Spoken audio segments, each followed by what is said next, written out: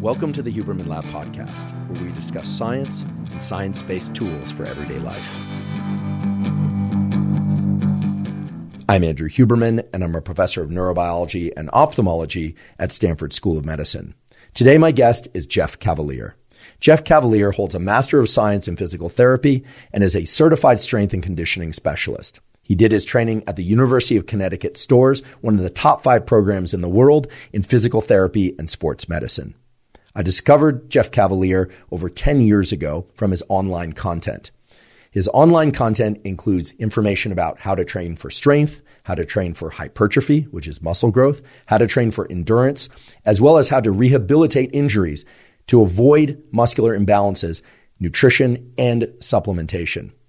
I've always found his content to be incredibly science-based, incredibly clear, sometimes surprising, and always incredibly actionable. It is therefore not surprising that he has one of the largest online platforms for fitness, nutrition, supplementation, and injury rehabilitation. Jeff has also worked with an enormous number of professional athletes and has served as head physical therapist and assistant strength coach for the New York Mets. Again, the content that Jeff Cavaliere has posted online has been so immensely useful to me over the years that I was absolutely thrilled to get the chance to sit down with him and ask him about everything from how to train in terms of how to split up the body parts that you train across the week, how to integrate strength training and endurance training, when to stretch, how to stretch. Indeed, we talked about nutrition. We talk a bit about supplementation. We talk about how to really avoid creating imbalances in muscle and in neural control over muscle. This is one thing that's really wonderful about Jeff is he really has an understanding of not just how muscles and bones and tendons and ligaments work together, but how the nervous system interfaces with those. We talked about the mental side of training, including when to bring specific concentration to the muscles that you're training and when to think more about how to move weights through space and think more about the movements overall. I'm certain that you'll find the conversation that we held to be immensely useful and informative for your fitness practices and also for how you mentally approach fitness in general and how to set up a lifelong fitness practice, one that will give you the strength that you desire, one that will give you the aesthetic results that you desire, one that will set you up for endurance and cardiovascular health, basically an overall fitness program. I really feel this is where Jeff Cavaliere shines above and beyond so many of the other PTs and fitness so-called influencers that are out there. Again, everything is grounded in science, everything is clear, and everything is actionable. And while we do cover an enormous amount of information during today's episode, if you want to dive even deeper into that information, you can go to athleanx.com where you'll find some of Jeff's programs. You can also find him at AthleanX on YouTube. There you will find videos, for instance, like the how to repair or heal from lower back pain, something that I actually followed directly long before I ever met Jeff, has over 32 million views. And that is not by accident, is because the protocols there, again, are surprising and actionable. They relieved my back pain very quickly without surgery. So I'm immensely grateful for that content. And it extends into everything from, again, hypertrophy, endurance, and strength training, and so on. Again, it's athleanx.com as the website, AthleanX on YouTube, and also AthleanX on Instagram. The Huberman Lab podcast is proud to announce that we've partnered with Momentous Supplements. We've done that for several reasons. First of all, the quality of their supplements is exceedingly high. Second of all, we wanted to have a location where you could find all of the supplements discussed on the Huberman Lab podcast in one easy-to-find place. You can now find that place at livemomentous.com/Huberman. In addition, Momentous supplements ship internationally, something that a lot of other supplement companies simply do not do. So that's terrific whether or not you live in the US or you live abroad. Right now, not all of the supplements that we discuss on the Huberman Lab podcast are listed, but that catalog of supplements is being expanded very rapidly. And a good number of them that we've talked about, some of the more prominent ones for sleep and focus and other aspects of mental and physical health are already there. Again, you can find them at livemomentous.com/Huberman. Before we begin, I'd like to emphasize that this podcast is separate from my teaching and research roles at Stanford.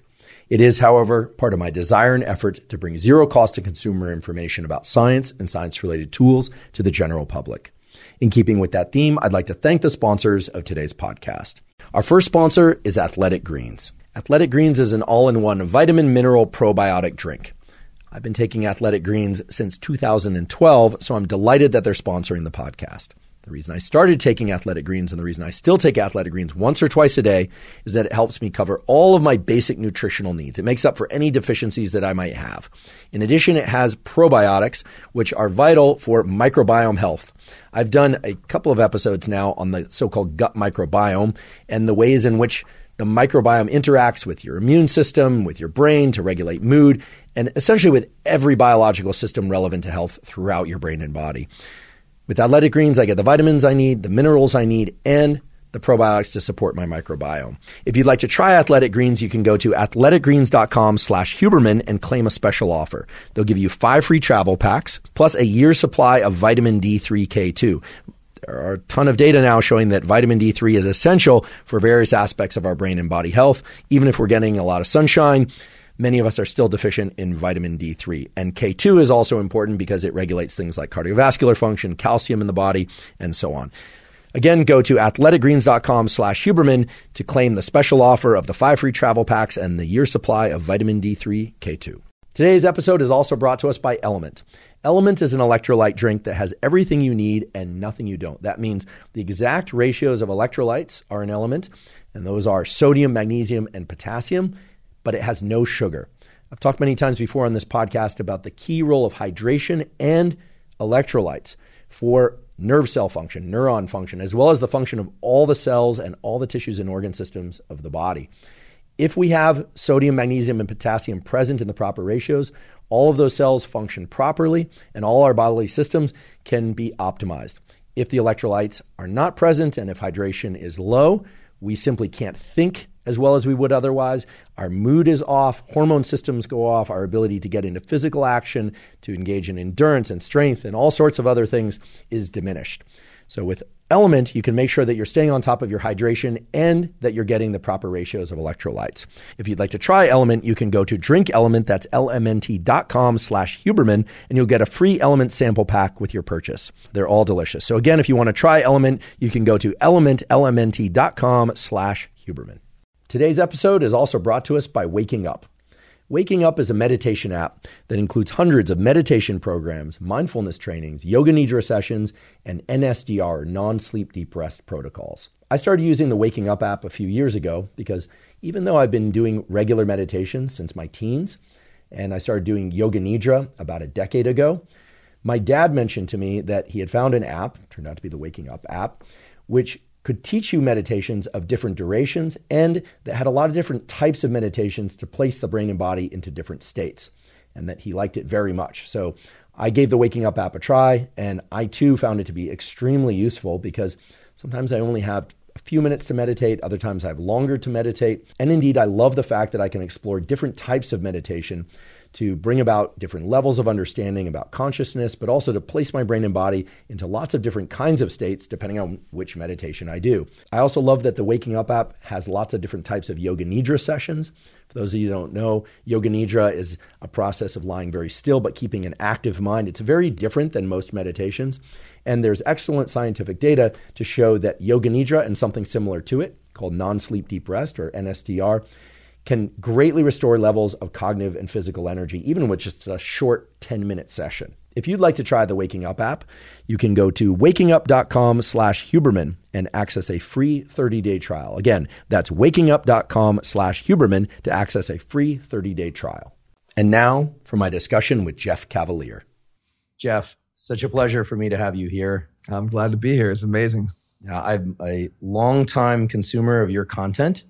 I've learned a tremendous amount about fitness, both in the weight room, cardio, nutrition, things that I've applied for over a decade. So for me, this is particularly meaningful. And my goal here is really to ask a bunch of questions to which I'm interested in the answers, but also for which I know the audience is really curious about. So one of your mantras is, if you want to look like an athlete, train like an athlete. And I think that's something really special that sets aside what you do from what a lot of other very well qualified people do. And in terms of the use of weights and resistance, whether or not it's body weight or weights in the gym or pulleys versus cardio, in terms of overall health, aesthetics, and athleticism, is there a way that you could point to, the idea that maybe people should be doing, 50% resistance training and 50% cardio? Maybe it's 70-30, maybe it's 30-70. And here I'm talking about the typical person who would like to maintain or maybe even add some muscle mass, probably in particular areas for most people, as opposed to just overall mass, although we'll talk about that later. And people who want to maintain a relatively low body fat percentage and be in good cardiovascular health. What's the sort of contour of a basic program that anybody could think about as a starting place? I think it's like a 60-40 split, which would be leaning towards weight training, strength and then the conditioning aspect be about 40%. So if you look at it over the course of a training week, 5 days in a gym would be a great task. And obviously not in the gym, it could be done at home, but 3 days strength training, Monday, Wednesday, Friday, conditioning Tuesday, Thursday, 2 days. It's a pretty easy roundabout way to split that up. Of course, depending upon training goals, and as you said, the aesthetic goals, like that will shift dramatically. But if you want to see the benefits of both, that's probably the effective dose for strength training and the effective dose for conditioning at the bare minimum level. Again, being a much better performer conditioning-wise, you're going to want to do more than that. And in terms of the duration of those workouts, what's your suggestion? I've been weight training for about 30 years, running for about 30 years, and mainly for health, and have found that if I work hard in the gym or at resistance training for more than 60 minutes or so, it's very hard for me to recover. I start getting colds. I start getting weaker from workout to workout. But amazingly, at least to me, if I keep those workouts to about 10 minutes of warm up and 50 minutes or so of really hard work for resistance training, and I keep the cardiovascular work to about 30 to 45 minutes, I feel great. And I seem to make some progress, at least someplace in the workout from workout to workout. Yeah, those are good numbers because those are kind of numbers that we usually preach. We try to keep our workouts to an hour or less, if possible. Now, depending upon the split that you're following, if you're on a total body split, there's just going to be more that has to be done in a given amount of time. And again, if you're training primarily for strength, that could prolong the workout because the longer rest times in between sets. But in general, when you're not focused on that one aspect, but the overall health picture, then you can get the job done in under an hour. And again, I always say, on top of if you want to look like an athlete, train like an athlete, is you can either train long or you can train hard, but you can't do both. And I really believe that the focus for me, I have a busy life. I have a lot of other things that I do, believe it or not. And it's like, I want to go hard and I want to go get out. And I find that my body also responds to that. And I think a lot of guys' bodies respond to that. And particularly as you start to get older, I think it's the length of the workout that actually causes more problems than the intensity of what you're doing. Particularly if you're warmed up properly, like you said. I've found personally that my warm-up has had to become more of an integral part of my workout than it ever has before. I could get in the gym when I was 20 and I'm going right over, I'm doing the 1 set, 2 sets, I'm ready to go. And I never do another workout warm-up set for any of the other exercise I do the rest of the day. That's not true anymore. And I found that as long as I'm willing to sort of give myself a little bit of a warm-up, the intensity is not what bothers me. I'm very much in control of the weights that I use, and it doesn't bother me. But if I start to go pretty long, I start to feel achy, or I start to have problems. So again, depending upon age, that also plays a factor in the length. But again, I think everybody can achieve, on a standard program, can achieve the results that they want within an hour. In terms of splits, you mentioned splits. And so for those who aren't familiar with this term splits, it's really which body parts are you training on which days? Seems like almost everybody follows a weekly workout schedule, although the body, of course, doesn't care about the week, right? Exactly. There's no reason to think that once every 7 days or twice every 7 days makes sense physiologically. It's just the body doesn't work that. But that's the way life is structured. I've seen you discuss, 3 days a week, whole body workouts. Mm-hmm. I've heard of splits like a pushing one day, pulling another day, legs another day, a day off, repeat. There's so many variations on this. What are some general themes that we can throw out there? And in order to avoid the huge matrix of possibilities, you have some wonderful content that points to those, and we will in our caption show notes, we'll link out to some of those that different ways to design splits. But in terms of giving people a logic of how to think about splitting up body parts, what's governing the split? What are the rules and the logic that dictate a split? For me, the first rule is, will you stick to it?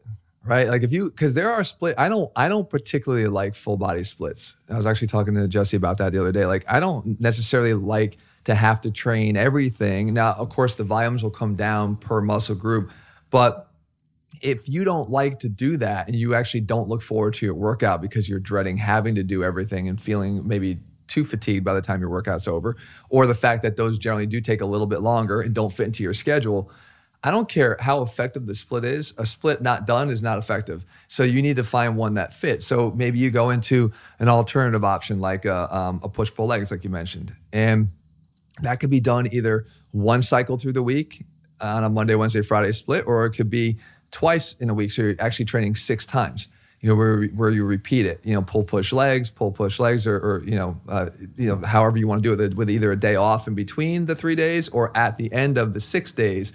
And again, that actually impacts your schedule. I've broken that down before where it's, if you put it in between the 3 days, it's good because you're giving yourself an extra rest day in between, but it starts to shift that day off every week as we wrap around. So for those guys that were choosing that 7-day schedule out of convenience in our heads, it starts to mess with that off day. So others like to just keep it predictably, let's say on a Sunday, and train 6 days in a row.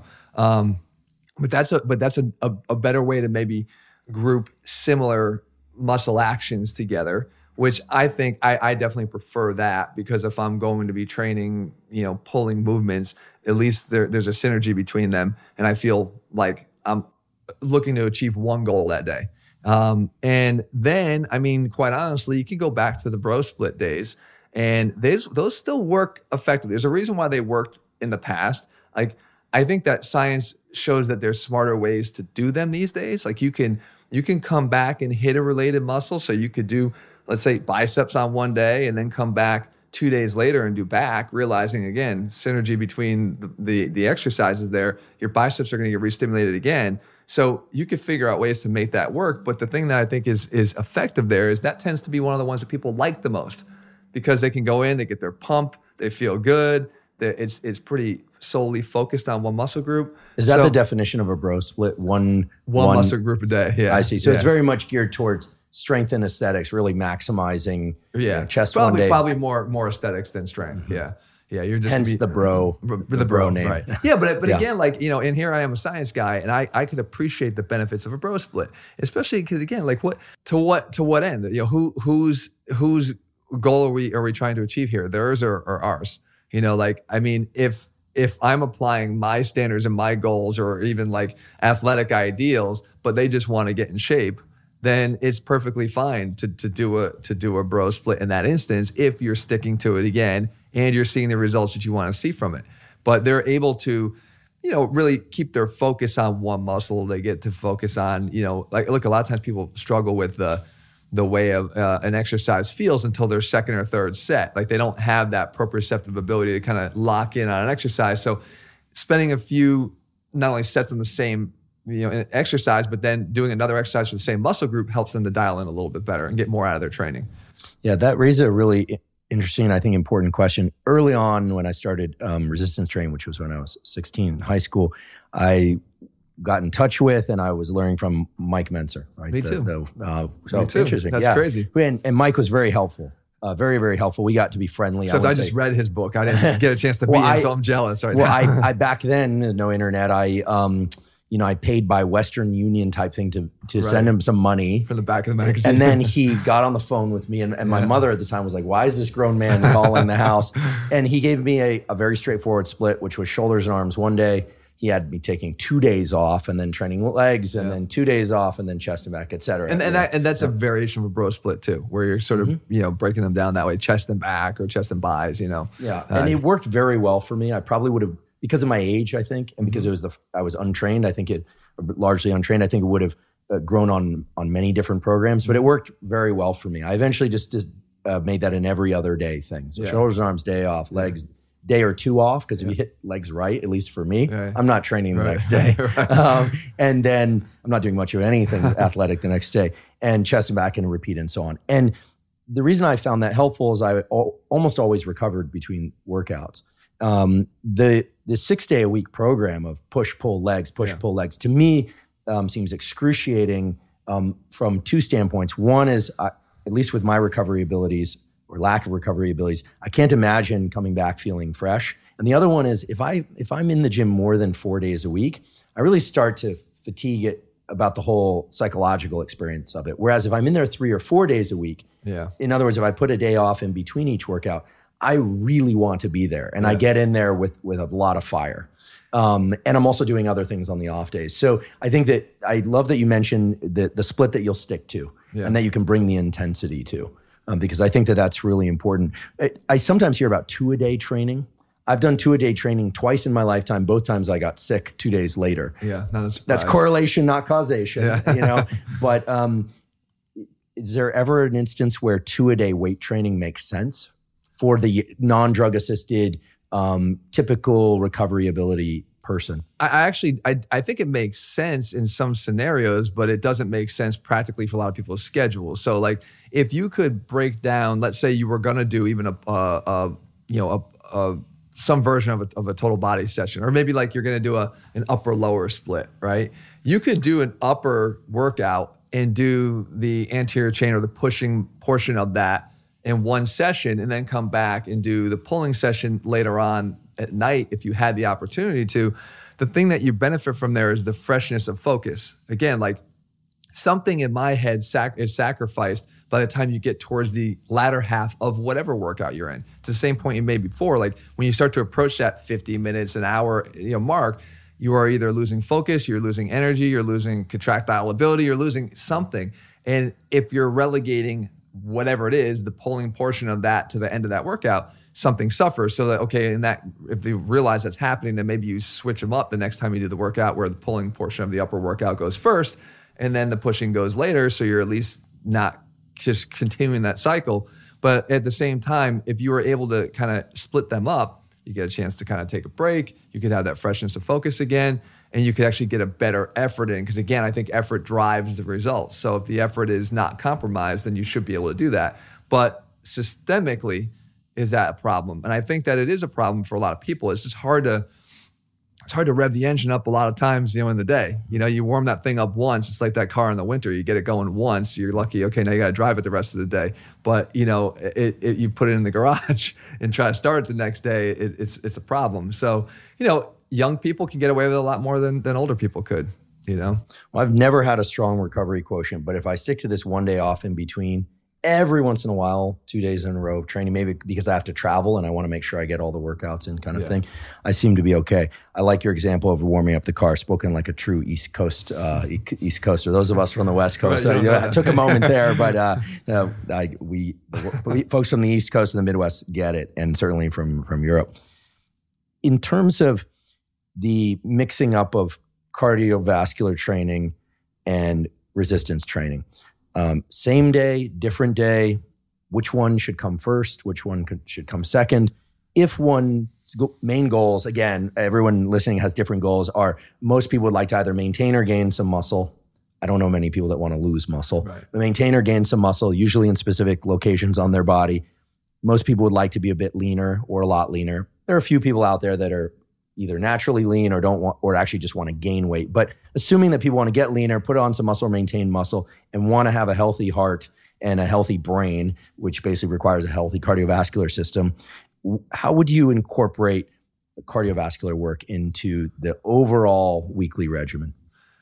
So again, I think that the bare minimum is probably twice a week in terms of cardiovascular, if you want to have some semblance of cardiovascular conditioning. But I think most people who actually need it more or want to pursue it more than that are going to need more time to do that. So at some point, it can't just be relegated to a day off or a day off from the weight training workouts. So at some point, it has to occur on the same day, and in that case, I just like to put it, if that is not your primary goal, but you're looking more for the overall picture, the aesthetics you mentioned, putting muscle on in certain areas, then I would put it at the end of the workout, because you don't want to in any way compromise the weight training workout. And as we've sort of referenced a couple of times already, the intensity of those workouts is important.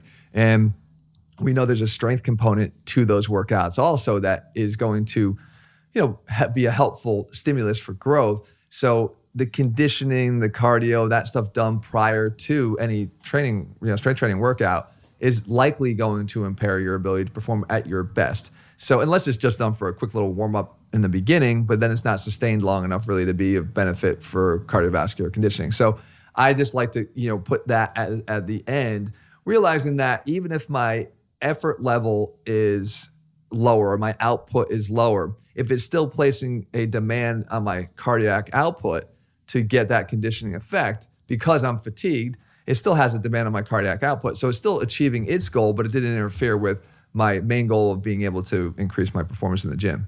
Got it.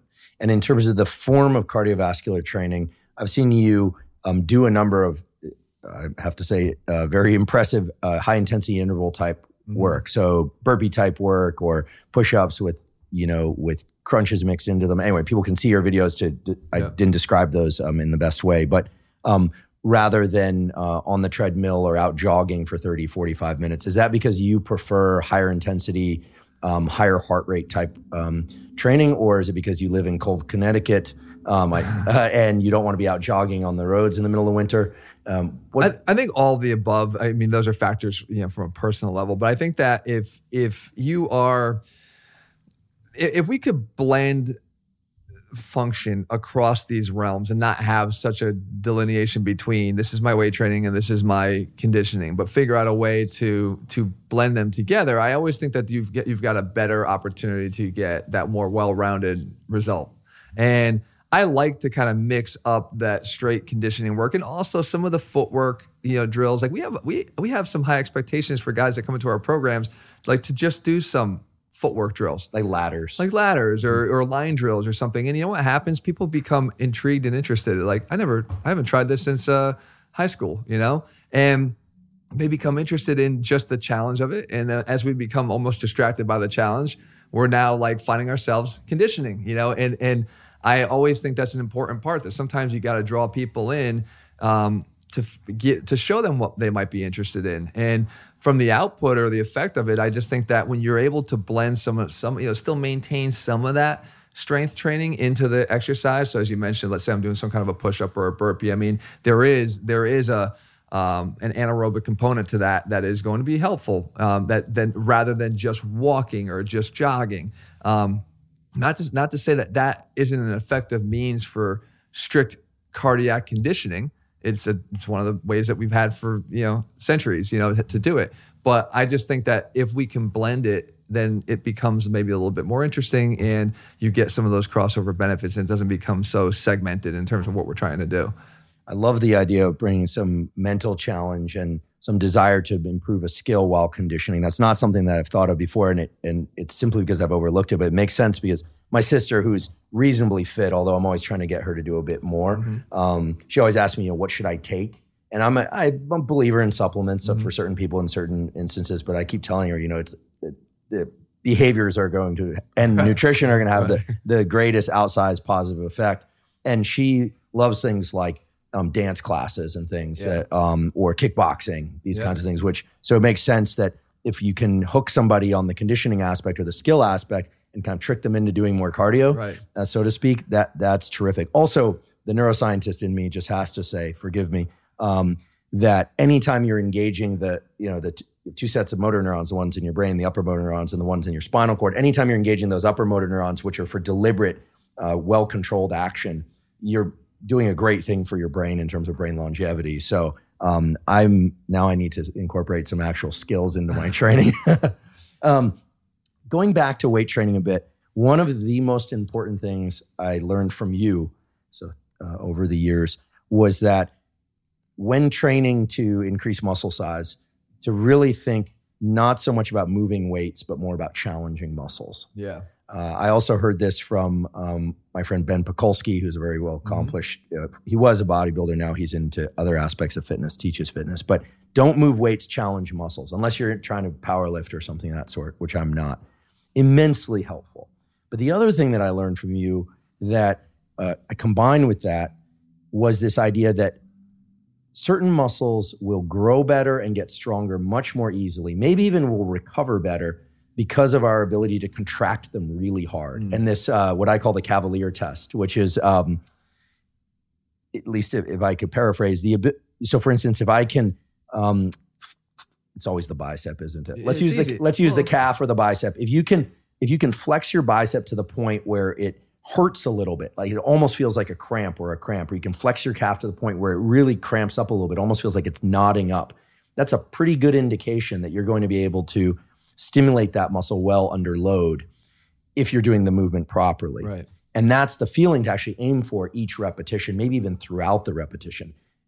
for me, this completely transformed my results. And this was, I think, maybe 5-6 years ago that I first heard this from you. Body parts that for me lagged behind, that I thought maybe genetically weren't going to work for me, immediately just started growing, right? And I was getting stronger and stronger. And I thought, this is really something, so much so that I've dedicated a portion of my research, along with in collaboration with another group, to try and understand what's happening in these upper motor neurons in the brain that can engage the muscles even more. And that it's not just about progressive overload or putting a pump into the muscle, that it's really, this mind-muscle connection is a real thing when it comes to predicting results, and that you can get better at it. So forgive me for paraphrasing your incredible content around this. It made a tremendous difference for me and a number of other people that I've passed that along to. But what can you, first of all, how did you arrive at that?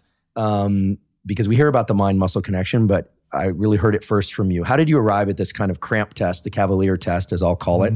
It's always weird when people name things after themselves in science, but other scientists can name things. So there is now officially the Cavalier test is whether or not you can cramp the muscle in the absence of load, just flexing it to the point where it hurts a little bit. That would be a good indication that you could grow that muscle well. So how did you come up with this? I mean, honestly, it's something that made sense to me because during my workouts, even as a young kid just starting out, like I always wanted to know, what is it working? You know, a lot of people ask that question more so than you think. Like, what is this supposed to work? And and I don't know if you've ever noticed, but like when people ask that question, if they're being trained by a trainer, and the trainer's saying, well, just do this exercise, and they'll show you how to do it. But then they'll say, but what is it supposed to work? Where am I supposed to feel this, right? People, they just inherently ask that question. A lot of people will. I was one of those that did that. And I asked that question, not because I knew what I was doing, but just because, I don't know, I wanted to know what was supposed to be doing the work. Once you do that and you start to seek that out and say, okay, well, if the bicep is what's supposed to be doing the work, then I want to make sure the bicep's doing the work, right? So then I would just sort of really like tweak the movement to make it do more work or feel more uncomfortable or get a stronger contraction, knowing if that's supposed to do the job. It wasn't until PT school that I'm learning, flexion of the elbow is the brachialis and the biceps responsible for supination. Like I learned other components of it, but all I wanted to know was to bring my arm up in a curl, what is supposed to do the job. So I would seek out ways to make that happen better. And when I was able to do that, I could feel the stronger contraction. And I don't know what I was no visionary. I just felt like I knew that was going to be better for me if the muscle I was trying to grow was being stressed more effectively. So when I was attempting to do this across different exercises, I would notice that what I could do potentially on a curl where my arm is up, where you asked me to flex my bicep, that position, I couldn't do if I was, doing a concentration curl, or I couldn't carry over to a cable curl. And that shouldn't really change, right? Because the function is still largely the same. There's still elbow flexion, there's still supination. Like, why am I not able to do it there? And that's when it sort of clued into me that like your mind-muscle connection on not just your mind with one muscle, but on every exercise matters. And it varies from exercise to exercise. And even if you don't gain muscle size from doing that, although I think it's very hard not to, especially if you're not used to doing that, there's a term I like to call muscularity, which is a difference, right? It's the level of sort of resting tone in the muscle.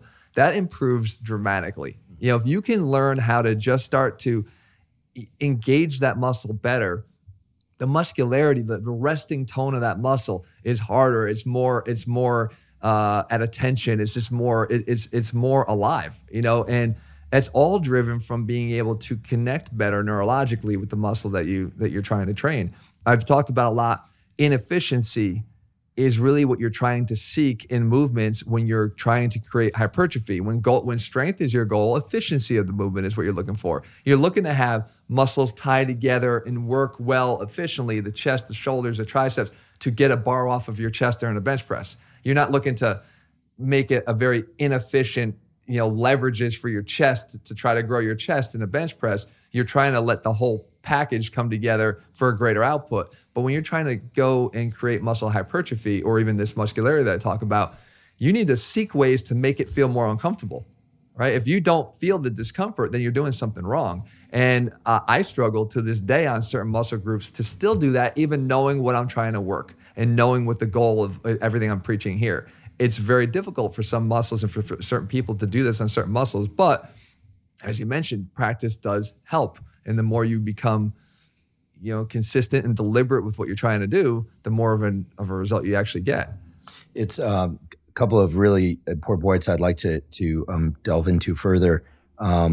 First of all, my hunch was always that the muscle groups that grew most easily and that I could contract hardest without any the first time I did the Cavalier test got 10 out of 10. If we give it a 10 out of 10 scale, it could just like isolate those muscles, cinch them, grow them easily. I mean, there's certain body parts, I don't want to say which ones because it doesn't really matter, that I always felt like if I just did push-ups, they would grow. And these muscles are far away from any of the muscles that are supposed to be involved in push-ups, even though I like to think I'm doing push-ups correctly. You'll tell me if I'm not. But some of that I think is genetic and some of that has to do with the sports that I played when I was younger. So I swam, I played soccer, I skateboarded. Yep. And then later I boxed. And so the muscles involved in those sports were always very easy to engage later when I went into the gym. Yeah. So I guess perhaps a call to parents, having kids do a lot of dynamic activity seems like it might be a good idea. The other thing is this issue of muscularity. I am so glad you brought that up. There are, I have to imagine, a large number of listeners who don't want to get bigger. They don't want to take up a larger clothing size. They don't want to take up more space. In fact, some of them would like to take up less space, but they want that quality that you're describing, which is that, oftentimes you hear it more in the, here I'm stereotyping a bit, but with kindness, you hear from women who haven't weight trained, they say, I don't want to get big often. Sometimes they do, right. But most women that I've helped weight train or talk to about weight training say, I don't want to get big, I want to get toned. Right. And I think what they're referring to is this quality of muscularity. 100%. This idea that at resting or at close to rest or anytime someone reaches out and grabs a glass, that the muscles almost look like they're kind of twitching underneath the skin, and yet it's not saran wrap skin, anatomy chart type skin. Right. So this thing of muscularity or resting tone, has a physiological basis. I think it's how readily the nerves are communicating with the muscles. And you're saying that by learning to engage the muscles more actively, the resting tone or muscularity can improve. Have you seen that both in men and women? Yeah. Yeah. And do you think this is something that takes upkeep, maintenance, or that once you develop that in a muscle, you can just kind of let it coast? So I think like everything, it requires upkeep, use it or lose it, I do believe firmly. But I think that it's the development of the connection is going to be harder than the maintenance of the connection. As I said, I still struggle to this day for myself with, unnamed muscle groups, also, but there's just certain areas that are harder for your brain for whatever reason to just develop that connection at that type of level to create that extra strong contraction. But I think that with proper dedication and focus, and I'll go right out and say, calves is one of the areas that I don't necessarily have a great connection with. And I also obviously must not care so much because I don't put in the time and effort to create that connection as I could. So I think what might happen is, there could be a struggle there, but then with struggle comes disinterest because you're like, well, screw it. I'm a calf knot and I'm not going to do anything about it, So I think if you put the required effort in and the time and repetitions, that you will develop that. And once you do develop it, it's going to stick around a lot longer than it would had you not invested any time into it at all. Not requiring as much of that. But I mean, I don't know. You mentioned now when you train, it's like this is just part of how you train now. You're going hard, you're trying to, really forcefully contract. You're not just moving the weight, I say, from point A to point B, but you're trying to contract the weight through that range. That is a mindset that I try to put into everything I'm doing, unless, of course, I'm focused on a strength exercise where I'm just trying to lift a greater amount and use all the muscles together. But when the goal is inefficiency for hypertrophy, I am really trying to create that contraction, and it's just part of my training. So I guess that, that for consistency's sake, as long as I'm training, it's happening.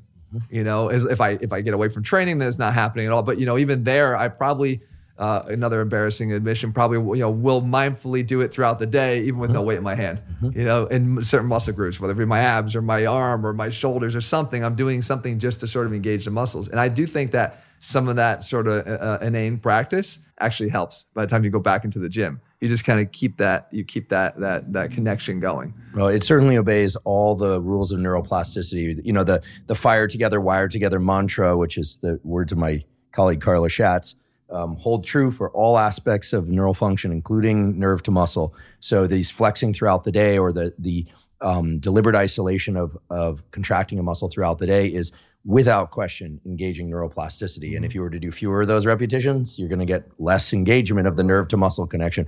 I can say this with a smile and with confidence, because one of the first things all neuroscience students learn is about the neuromuscular junction, because it's a really simple example of where the more times the nerve fires and gets the muscle to contract, the stronger that connection gets. Receptors are brought there, et cetera, et cetera. There's a whole bunch of mechanisms for the topic of another podcast, but basically, that practice throughout the day makes total sense and works. Believe me, there's no science behind that in terms of, the application of it. You do it when you catch yourself doing it, from time to time, but it is definitely something that's easily done discreetly, and, you wind up doing it. I think in a recent video when I did talk about growing your arms by just improving the connection, not that connection itself is applying any load or resistance that's significant to create overload for growth, but it's the development of that connection that I then take back with me into the gym at a more effective level that takes every exercise I do there and makes it more effective. That's like sharpening the blade, so to speak. Certainly obeys the laws of nerve to muscle physiology. Want to just touch on a couple of things. If the goal is to challenge muscles, and one is dividing their body into, let's say, a 3 or 4 day a week split or so, or maybe up to 6. How do you know when a muscle is ready to be challenged again? I've heard, every 48 hours is, protein synthesis increases, and then we'll get into this, and then it drops off. But frankly, if I train my legs hard, I can get stronger from workout to workout, or at least better in some way, workout to workout, leg workout to leg workout, training them once every 5 to 8 days. If I train them more often, I get worse. So whatever that 48 hour to 72 hour thing is, somehow my legs don't obey that, but or maybe something else is wrong with me, but I'm sure there are many things else wrong with me. But how do you assess recovery at the local level, meaning at the level of the muscles? So we'll talk about soreness and getting better, stronger, more repetitions, et cetera. And then at the systemic level, the level of the nervous system. And I'd love for you to tell us about the tool that, again, I learned from you, which is actually using a physical scale, because it turns out that will let you tell what the tool is, but that tool is also actively being used for assessing cognitive decline and cognitive maintenance and cognitive function in people with Alzheimer's and dementia. Makes total sense. All right. So regarding the first part of the question, how would you kind of dictate when a muscle's recovered? So I do think that what you're experiencing is totally real, that different muscles recover at different rates. And I've always been so fascinated by this concept. I've talked about internally with my team, but I feel like what we really need, the holy grail to training, is going to be when we're able to crack the code on an individual basis when a muscle is recovered, and that is going to dictate its training schedule. And the fact that you might have a bicep that could be trained, via a pulling workout, a regular bicep dedicated workout, forget the split at the moment. You might have a bicep that's able to be trained that can be trained again the next day, and then the next day, and then maybe you need a day off after that. But and that can vary from person to person for sure, and it can vary from muscle to muscle in that person over the course of time, as you mentioned, because the systemic recovery is going to impact all those muscles anyway. But let's say you're systemically recovering, every muscle itself is going to have a recovery rate. And I think what's fascinating is that when you talked about before, we like to train in this week, or we have the way our mind looks at training.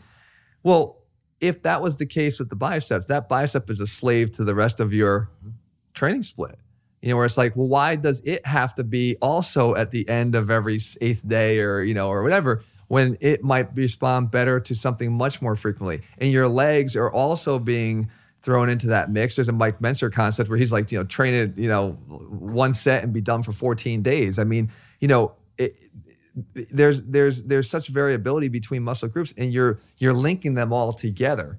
I think that coming back and using muscle soreness as a guideline for that is one of the only tools we have in terms of the local level. We don't really have, being able to measure, let's say, CPK levels inside of a muscle would be amazing, at a local level to see how recovered that muscle is, but that becomes fairly invasive, at least to my knowledge, it becomes fairly invasive. So what are our tools? I mean, I think that at the basic level, that's the one that most people can relate to and easily identify, and then use that as a guideline. And if you're training when you're really sore, it's probably not a great idea. And it's probably a good indication that muscle is not recovered. But at least hearing what you and I are saying here might be a comfort to the person to say, yeah, it is possible that it's not recovered. Just because 48 hours is the recommendation, or just because research points to muscle protein synthesis needing a restimulation, well, maybe not. Maybe you're not necessarily there yet. You're in that, for that muscle, you're not there yet.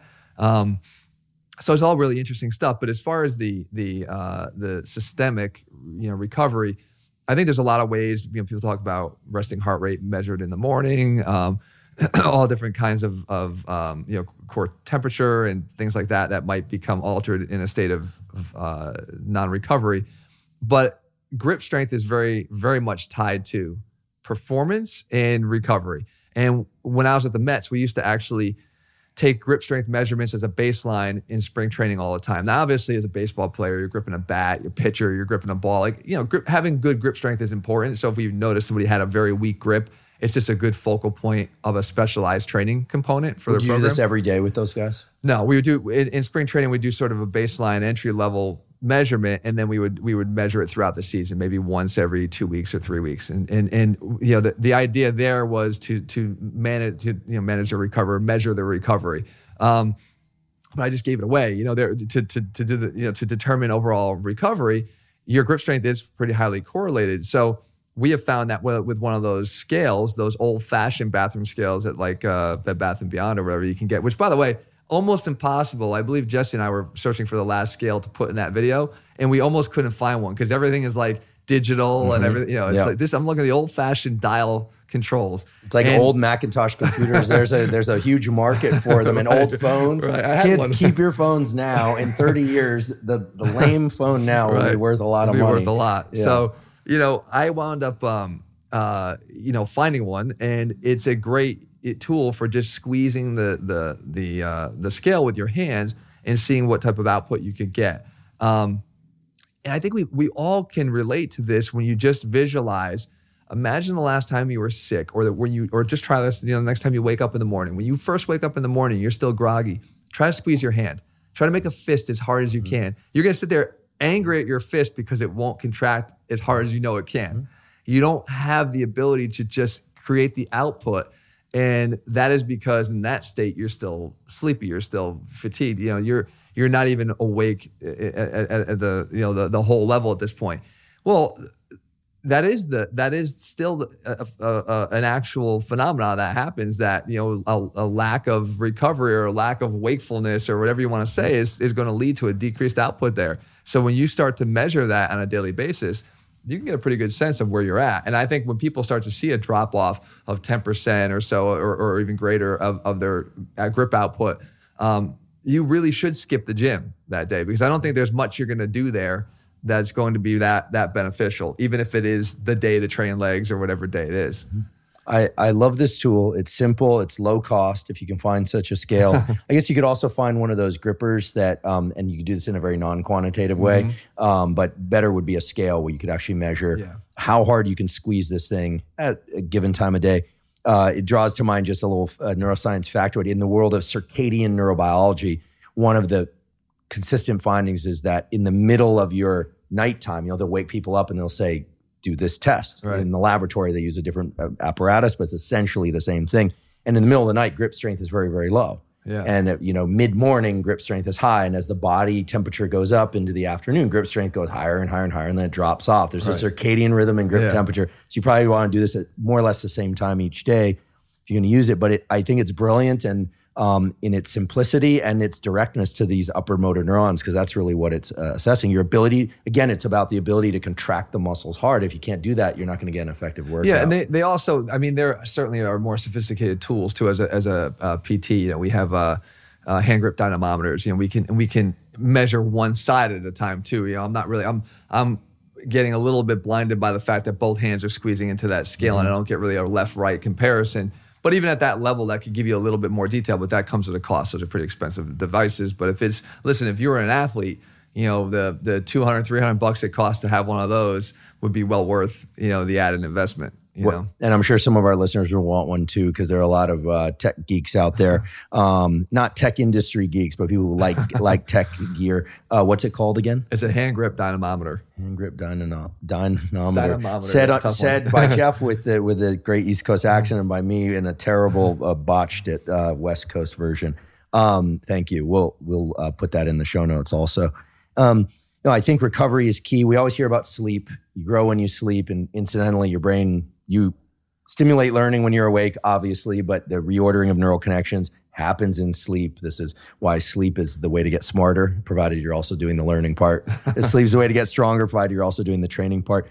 You've had some you've put out interesting content over the years in terms of even sleep position.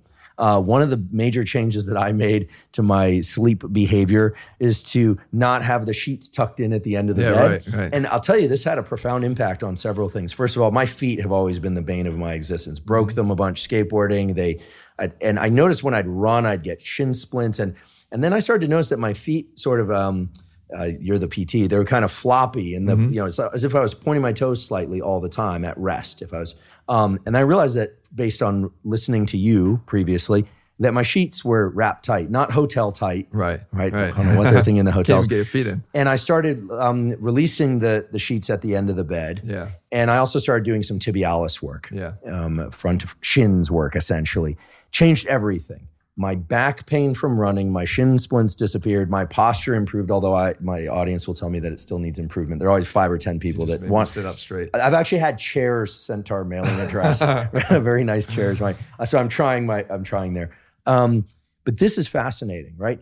The position that one sleeps in. I fortunately have never had any shoulder issues, knock on wood, but maybe you could just talk to us a little bit about sleep and sleep position for sake of waking position and movement. Because this, I think, is a very unique and very powerful way to think about sleep.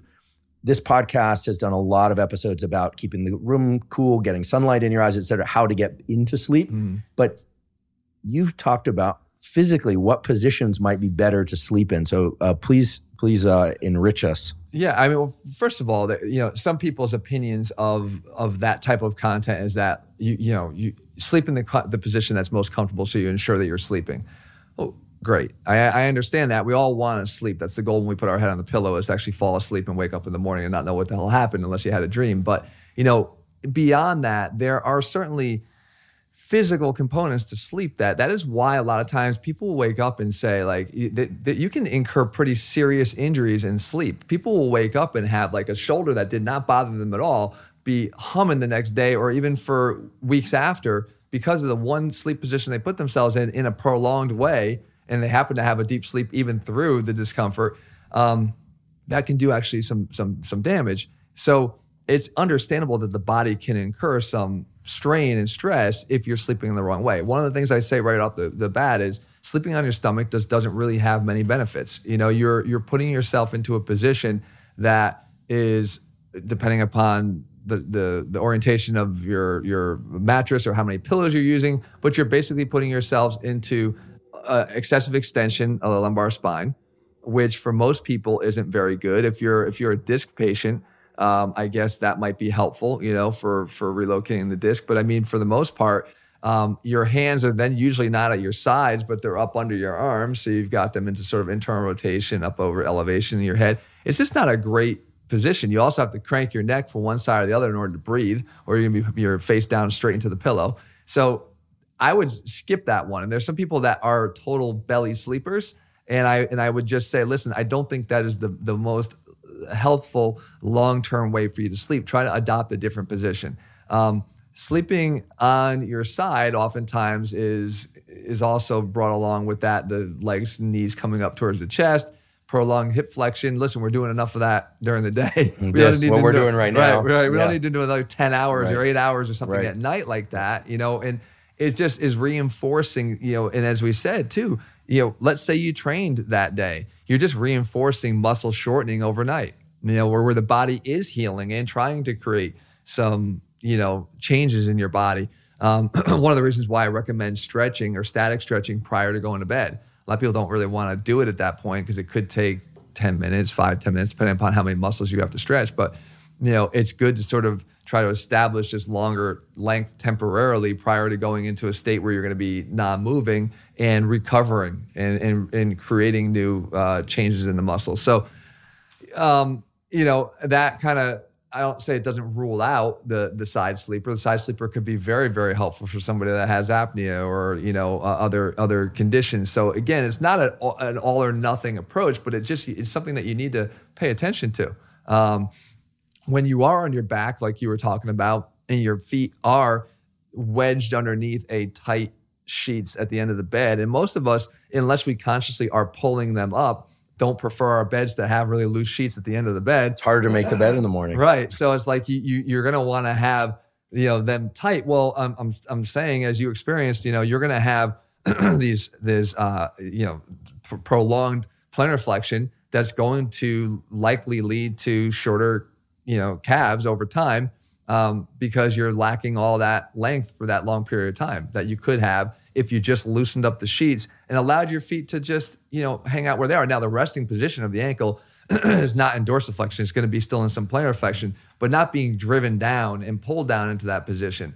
And I think what happens actually is people who get uncomfortable that way, even in their sleep, will shift away from that by turning either onto their side or their stomach. So there's definitely an impact of the body position in sleep and figuring out the best way that you can still sleep, of course, and get your rest, but have a mindful eye towards what it's doing to your body and choose the one that's least, abrasive to your body is the way you should go.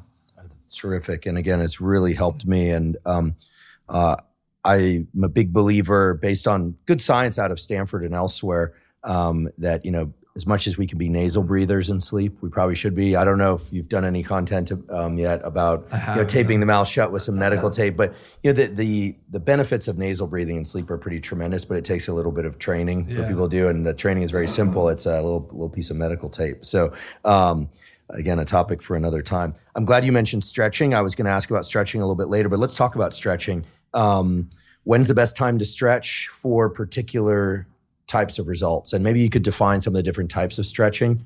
So you just mentioned a little bit of, would you call it light stretching? Or, okay, I'm completely naive here on stretching. So let me just say, I can think of stretching where I hold the stretch and really try and lengthen, in air quotes, folks. I don't want the PTs jumping all over. I don't know what it is, but nutrition and the PTs online are really, they've got pitchforks in both hands. Academics. That's a recent evolution, I think, for sure. See. And not the nutrition as much, but the PTs have become a little bit angry these days. I see. Well, I always say, with feelings of powerlessness comes aggression. Remember that, folks. So in any case, there's stretching where I'm trying to consciously lengthen, again in air quotes, the muscle. I'm not yanking on the limb or bobbing up and down. Maybe you could define the different types of stretching for people. Maybe give us some rough guidelines about whether or not to do it cold or warm, before training, after training, et cetera. So yeah, there's a lot of different types of stretching. They could get even to PNF stretching and things that are a little bit more niche. But like in general, the two basic forms of stretching are active stretching and passive stretching. And your dynamic work and your passive stretching is done with the goal of trying to create an increase in the flexibility of the muscle. So whether you're actually increasing the length of that muscle, more so what you're doing is increasing the decreasing the resistance of that muscle to want to stay at a certain level of flexibility. So when we can sort of take the brakes off and allow that muscle to allow us more range of motion, we're inherently increasing flexibility without necessarily having to increase the length of that muscle. That is usually done at a time far away from your workout, because they have shown where this type of stretching done prior to an activity. And it could be like a structured activity like lifting, or it could be a little bit less structured like competing in a sport in a spontaneous type way. That there is a period of recalibration that is needed after doing this, because you're disrupting the length tension relationship of the muscle, that causes you to not necessarily be able to rely on these, I've talked about before, stored motor engrams in your mind in terms of this is the pattern for how I swing a golf club, say, and now introducing a little bit of flexibility or added flexibility or range because of the stretching I did before. It takes maybe a hole or two or three to match up again. Oh, this is what he's trying to do. That golf swing thing that I remembered again. Like, it's not remembering that every component, like I have to bend my right wrist back 10 degrees and then I have to bend my elbow and I have to break. Like, your body stores these patterns for motor efficiency. So, and when I have to start matching up that stored pattern with what's feeling new because of the increased range, I can impair performance. And again, it could happen even in a gym workout where you're talking about your first, second set, third set, where maybe the repercussions aren't as big because I'll just do a few extra sets. But in performance, if you screw up your first 3 rounds, you're playing on the PGA Tour and you shoot, you're 6 over after 3, you're done, Mm-hmm. So I think it matters there. As far as the dynamic, so we relegate that, as I mentioned, sort of towards the end of the day when it's not going to impact performance, but even maybe have the additional benefit of creating the feeling of length or the increase or decrease in resistance to this length at a time when I know my body is going to try to tend to heal and heal shorter, never longer, but heal shorter. So if I can introduce a little bit of that extra length or decreased resistance to that length, it's a better time to do it. So I think it promotes a better recovery.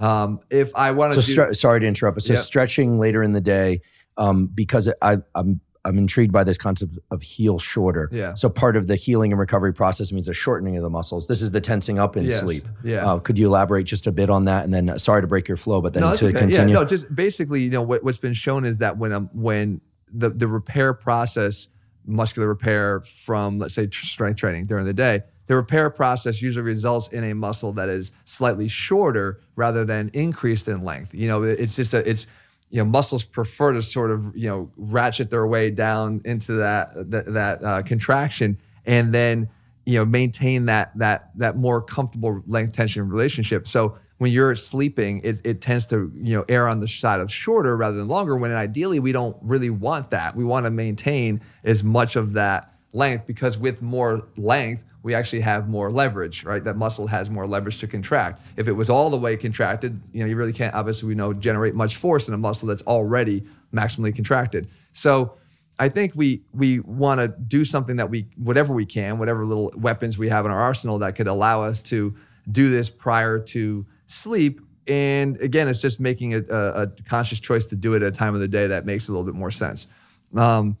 Dynamic stretching is really not done for that purpose of trying to create any type of feeling of act or increasing the potential length, as you said, of the muscle, but more so the readiness of the muscle to perform, and increasing, exploring the ends of that range of motion in a more dynamic way. So you're not hanging out there and disrupting that length tension relationship, but just sort of touching the ends of those barriers so that when you feel movement again, it feels looser, it feels more ready. And obviously at the same time, warming up, blood flow, all the benefits we get from just warming up in general. So that's the series you've probably seen a bunch of times, but leg swings and butt kicks and, walking lunges and all types of drills. Toe touches, all those kind of drills, those active stretching drills, or, lunging with rotations of the upper body to try to get some of the thoracic spine involved too.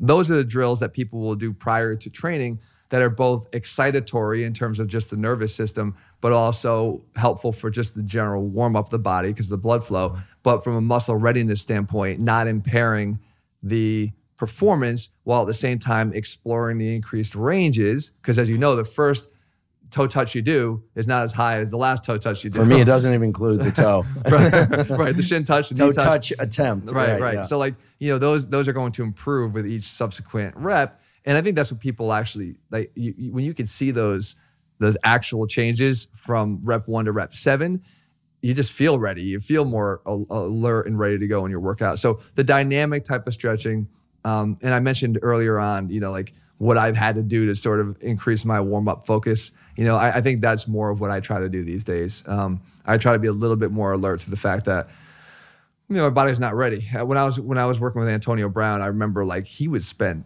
20 minutes, 30 minutes on all dynamic work. And I've never seen anybody spend that long on their dynamic work, but like he said, he just didn't feel right and ready to go unless he did a lot of that. And I mean, his dynamic stretching routine would be a workout for most everybody. It's crazy how much he did. These pro athletes are amazing. And you've had the great fortune of working with and improving their abilities. But I can only imagine, because I also imagine he's pretty strong in the gym also. I mean, it always amazes me, the guys that make it to that level, no matter what sport they do. They're so gifted in everything, like David Wright used to make me laugh all the time with the Mets, because no matter what ping pong, like anything, because of his hand-eye coordination, like anything, great at. Jump rope, I remember he hadn't done a lot of jump rope, and I think jump rope is one of the best things you could do from a conditioning standpoint. It's fairly interesting. It's not just, it's not too harsh on the joints, depending on, even though it's a ballistic move. And he wasn't, I have to admit, if he listens to this, he's going to want to kill me, but I was better at him than at jump roping. One of the only things I could do. And then I gave him about 5 days, and he completely blew me out of the water to the point where I could never keep up with him anymore. He made it look effortless. It's like that's where the athlete in someone comes out. No matter what they pick up, they're good at it. And I think that when you see guys like this in the gym, like their strength levels tend to be pretty damn good, and their abilities, their coordination, their everything just tends to sort of be good at that level, And it sort of amazes me why those guys can go pick up a golf club, and go shoot 72. And having never really played, they're just naturally good at whatever they do. Yeah, I have a couple. I'm smiling because I have a couple really close friends who did a number of years, several decades in the SEAL teams, and I don't know that their skill level at everything is so high as you're describing for athletes, but their level of competitiveness is beyond. Right. I ocean swim with one. There's no chance that I'm gonna, outswim Pat ever. He actually goes back and forth sometimes just to check up on me, which I appreciate. Thank you, Pat. I haven't drowned yet. But in addition to that, we could play horseshoes, and it's like this switch that just flips on, and like he's going to murder me at horseshoes. And a very nice guy, right? In general, they tend to be very nice, but the level of competitiveness is kind of unreal. They're selected for it. They're trying to beat themselves. They're not even trying to beat you. That's right. I'm not even in the competition. You're not even in the competition. You're not even there. Yeah, exactly. Thank you. Yeah. Now I won't feel so bad or worse. It's true. It's a remarkable thing. I'm glad you mentioned jump roping. I used to skip rope for warm up for boxing, and those typically like 3-minute rounds or something like that. But I'm glad you brought it up because skipping rope is something that obviously has a cardiovascular component. There's the conditioning component. There's timing, and it is kind of interesting, right? It's frustrating when you don't get it, especially when it whips you on the ear if you're using a proper rope. I'm just curious if you could just give us a quick skipping rope one-on-one. Do you like to see people jumping with both feet and toes? We'll link to a video if there was one and I missed it. Do you like to see people doing high knees? Do you like people basically like shuffling? You want to see people doing double Dutch? What do you want to see people doing over time? All of the above, maybe not the double Dutch, but all of the above. I mean, I think that's the cool thing about it, right? Like once we sort of master the skill, because for all of us, that first jump with the 2 feet going together is a challenge because you just got to time that rope, you got to time your jump.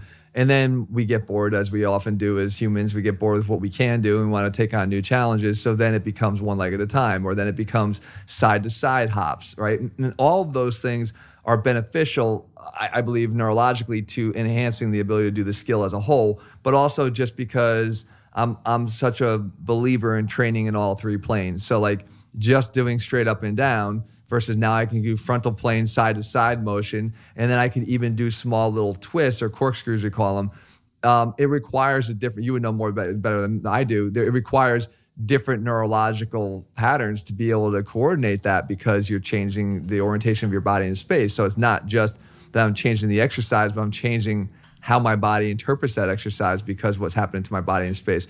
So I love, whatever people wind up doing, but I am amazed. There are people I just started following this young woman on Instagram who is like, I'll give her a plug. I think it's like Anna Skips or something. And she is ridiculous. Like I watch her and I'm like mesmerized at what she can do with the rope. You know, it's an extremely athletic endeavor. Believe when it gets to be at that level, in the speed and the precision and the, you know, and you know, I think one of the goals that you want to be able to have is to where you're feeling as if you're almost effortlessly dancing without a rope, like where you're just bouncing off of the ball of your foot.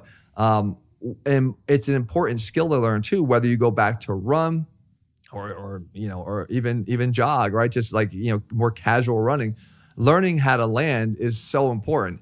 One of the drills that people should try is like, try to jump on your heels. So just stand up, pull your toes off the ground, right? And just jump from your heels and land on your heels. You'll feel it in your jaw.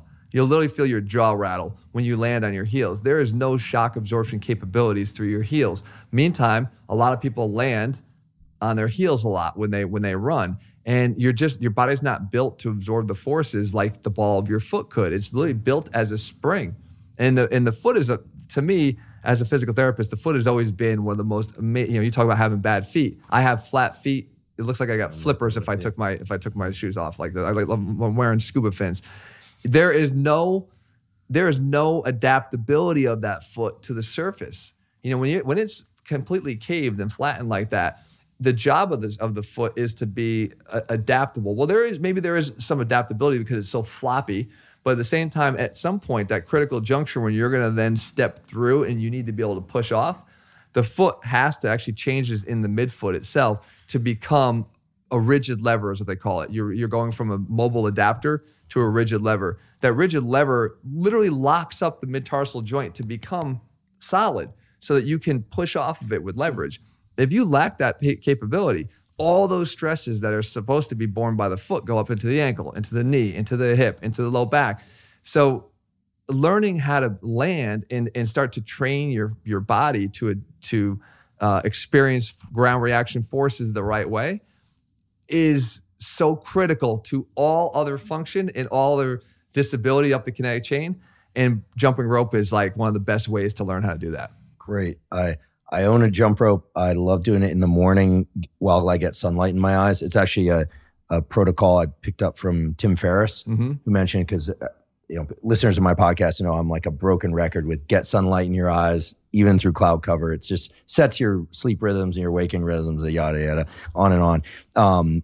But sometimes it'd be kind of boring for people and I want to get them off their phone. So jumping rope is also just a great way to wake up. So jumping rope can be the cardio workout, the 15 or 30 minutes. Definitely. And there's sort of that hybrid that we were talking about before of like, you know, you're not necessarily dropping down to the ground and doing burpees, but I just look at it as a more athletic endeavor because of the coordination involved than just simply walking or jogging. Yeah, and it's not much of a equipment requirement. Very minimal easy. Cost. You could even use a rope or something if you. Although we even instruct people that they can use no rope and just pretend. You know, and just move the arms, right? And just truly zero cost. You're never going to hit the rope, which is good, but you know, at the same time, so you're never going to know if you're doing it wrong, but at least you can move through and get the same benefits through the feet. I love it.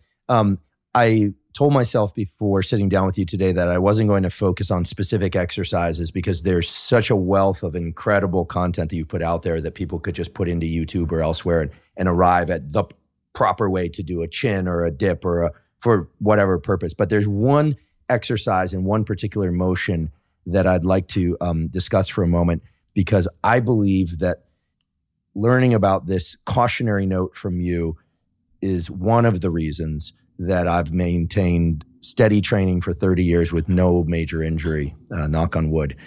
And that's the upright row. You know, one thing that whether or not people weight train or not, we censor this podcast? Are you censoring? Do we beep this out or no? Do you get beef about this? No, you know what? We always get beef in any social media platform we ever put out, but like, no, I get some from it, but I'm fully prepared to defend myself. So but here's the reason for asking about this. I never really cared much for upright rows. It's not an exercise I tend to do, but one thing that's apparent in all my colleagues and every child I see and every adult I see is that almost everybody is in inward rotation now. So folks think if you stand, I think I learned this from you also. If you stand up straight and then you just point your thumbs out, like a thumbs up, but you're just pointing, your hands are down, you're pointing your thumbs straight out. Ideally, they would go straight out. Yeah. Most people, the thumbs are going to be pointing toward one another because most people are starting to look somewhere between a non-human primate and a melted candle. Yeah. Bent at the hips, et cetera, from too much sitting. We're all sitting, we're in inward rotation. But I learned from you that the upright row compromises some important aspects of our shoulder mechanics and can be actually sort of a dangerous movement in some ways. I'm sure there's a safe way for people to do it. But so I've always made it a point now, on the basis of this advice, to not do upright rows, but I wasn't doing them before, but to really strive for external rotation on things like bench dips, on a number of different things. Whenever I can, I try and go into external rotation, and provided, without looking like an idiot walking around with my palms facing outward. Please tell us about internal, external rotation.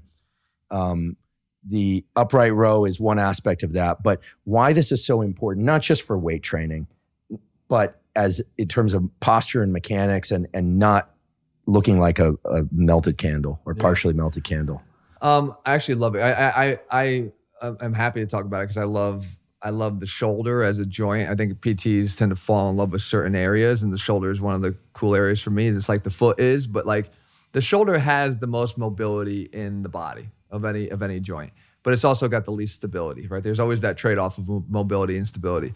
So your stability comes from, certain muscle groups. And one of the ones the only muscle group that actually externally rotates the shoulder is going to be the rotator cuff. Okay. And unless you are devoted to training through external rotation and exercises that are going to externally rotate the shoulder, you're not training that function. And it's so easy for us in everyday life, especially those that aren't training, to not ever really undergo any of those stresses that could be beneficial to counteracting what happens freely and naturally, which is internal rotation. So when you think about the imbalance created just by nature and how we live our lives, internal rotation far, far, far outweighs external rotation. So you need to address it. And the reason why you need to address it is because you need to normalize those biomechanics of the shoulder if you want their long-term health. And one of the functions of the shoulder is to raise our arm up over our head. And if we do that from an internally rotated position, we're going to have a higher likelihood of creating stress inside that joint. Funny thing is, I talked about before, my PT brethren can be somewhat angry these days. I don't know what happened, but fairly angry. They want to discredit the existence of something like shoulder impingement, which I don't know how. I mean, certain studies. Look at we all read studies, and studies will say one thing one day and potentially conflict entirely in a different direction. Some studies will point to the non-existence of a shoulder impingement. Meanwhile, we have, thankfully, digital motion X-rays that will literally show the impingement occur in real time, in real function. And that's one of the limitations. I'm off on a tangent here, but like those types of X-rays or that type of fluoroscopy that we have nowadays, like gives us such insight that we never had before because we're taking static X-rays of someone laying down on a table. When I want to see what happens when you actually raise my arm up over my head in function, and the tools now exist to do that.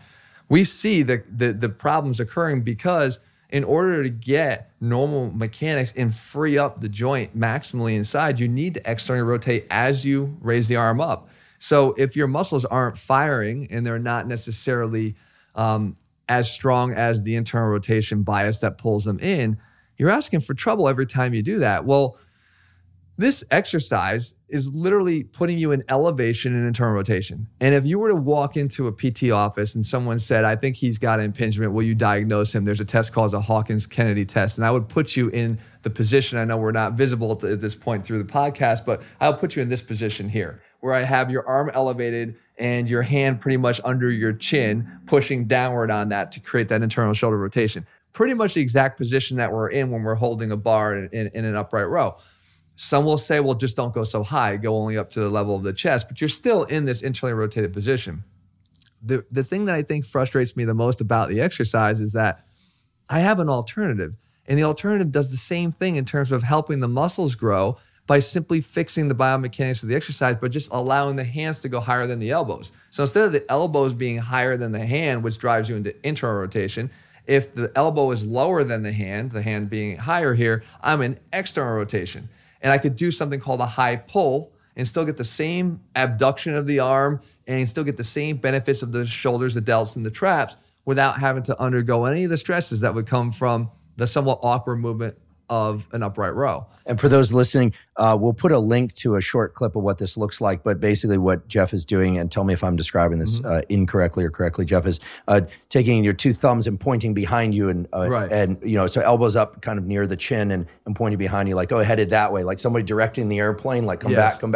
Yep. I forget what they call that. I think it's called semaphoring, is the action of like where they direct the planes or something, the flags or whatever. Someone will, of course, tell me I'm wrong about that too, which is why I say these things, because I like being told what the correct answer is.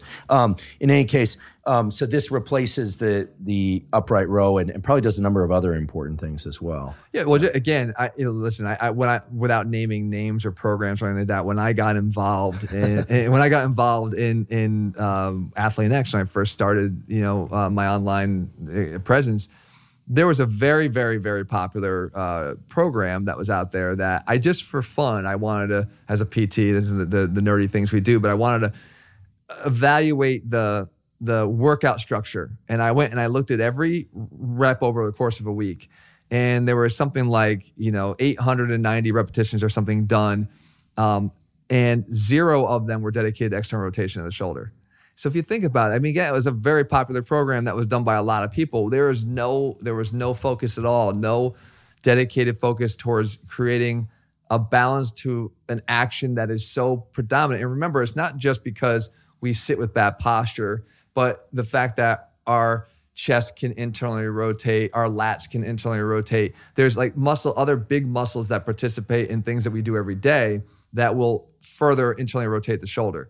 The only weapons we have for external rotation are those little rotator cuff muscles, and 3 of them, actually 3 of the 4. And the job is to sort of actively and consciously train them through really the boring exercises, right? Like you've seen them with the band. You anchor a band to a pole. You stand with the band in the opposite hand. So if it's anchored to the pole on my left side, I've got the band on my right side. And you see people where they kind of rotate their hand towards the back. Again, kind of what you were saying, but at a lower elevation, taking the back of my hand and trying to point it to somebody behind me. That is one of the ways to train the muscle. It's just one function of the shoulder, external rotation of the shoulder, and you need to do it. And again, it's not that if somebody was doing more external rotation work, could they absorb the upright row better? Probably, because as they elevated the arm, they probably have a little bit more of a contribution from the rotator cuff to what one of the functions is to centralize the head of the humerus inside of the glenoid, the capsule. So as it rises up, it stays central as opposed to migrating up because the deltoid likes to pull up. So if the rotator cuff has some ability to counteract the upward pull of the delt, then it can maintain a more healthy relationship with overhead movement. So just realizing that function is only gained through doing these exercises, we would probably dedicate more time there. But the upright row might be better absorbed by that person because they have a little bit more strength. But again, why? Because if you have an exercise that does the same thing for what you're trying to do muscularly to build the muscles that it affects, why wouldn't you just do it where you can still see and actually pick up more repetitions of external rotation? So you're getting none of the harm, all of the benefits. I see 0 reason to ever do the upright row. And people will argue, this is the way they argue, that I've done this for 30 years and I've never hurt myself. And I always say, yet. Like, hey, listen, the goal is to not hurt yourself ever. So even if it's sort of like, the championship game, you might play the game of your life, but if you lose, you lost. And when you get into the end of the record books, you're still lost. So even if you had the game of your life, you lost. I don't care if you do it for 30 years, no pain, you're still doing it and there's no pain. I'm giving you an option that's going to give you the same results in the exercise that you're seeking. That's why you're doing the exercise without the possibility of having the bad outcome come from it. So, I get a little bit, defensive of the move, but I feel like it's like, why would you do that? No, it makes sense. Being able to train for a long period of time and feel good, I'm proud to say, and I don't have the kind of genetics where like we don't have a lot of impressive athletes in our family tree or anything. There are, some fit individuals, some less fit individuals, but I really believe it's about putting in the work consistently over time. And the more often you can wake up not in pain, the better.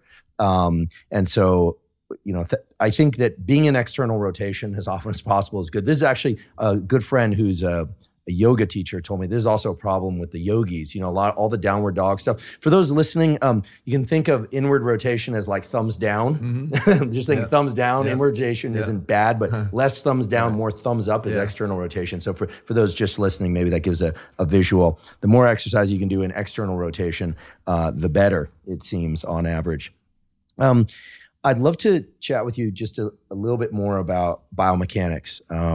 And this is a personal thing that again, your content really helped solve for me. One is I thought I had lower back pain, thought I had sciatica so badly that on a few trips, work trips years ago when I was doing a lot more international travel, it was hard to stand up sometimes. Like excruciating pain. I didn't want to take medication. I didn't want to do back surgery.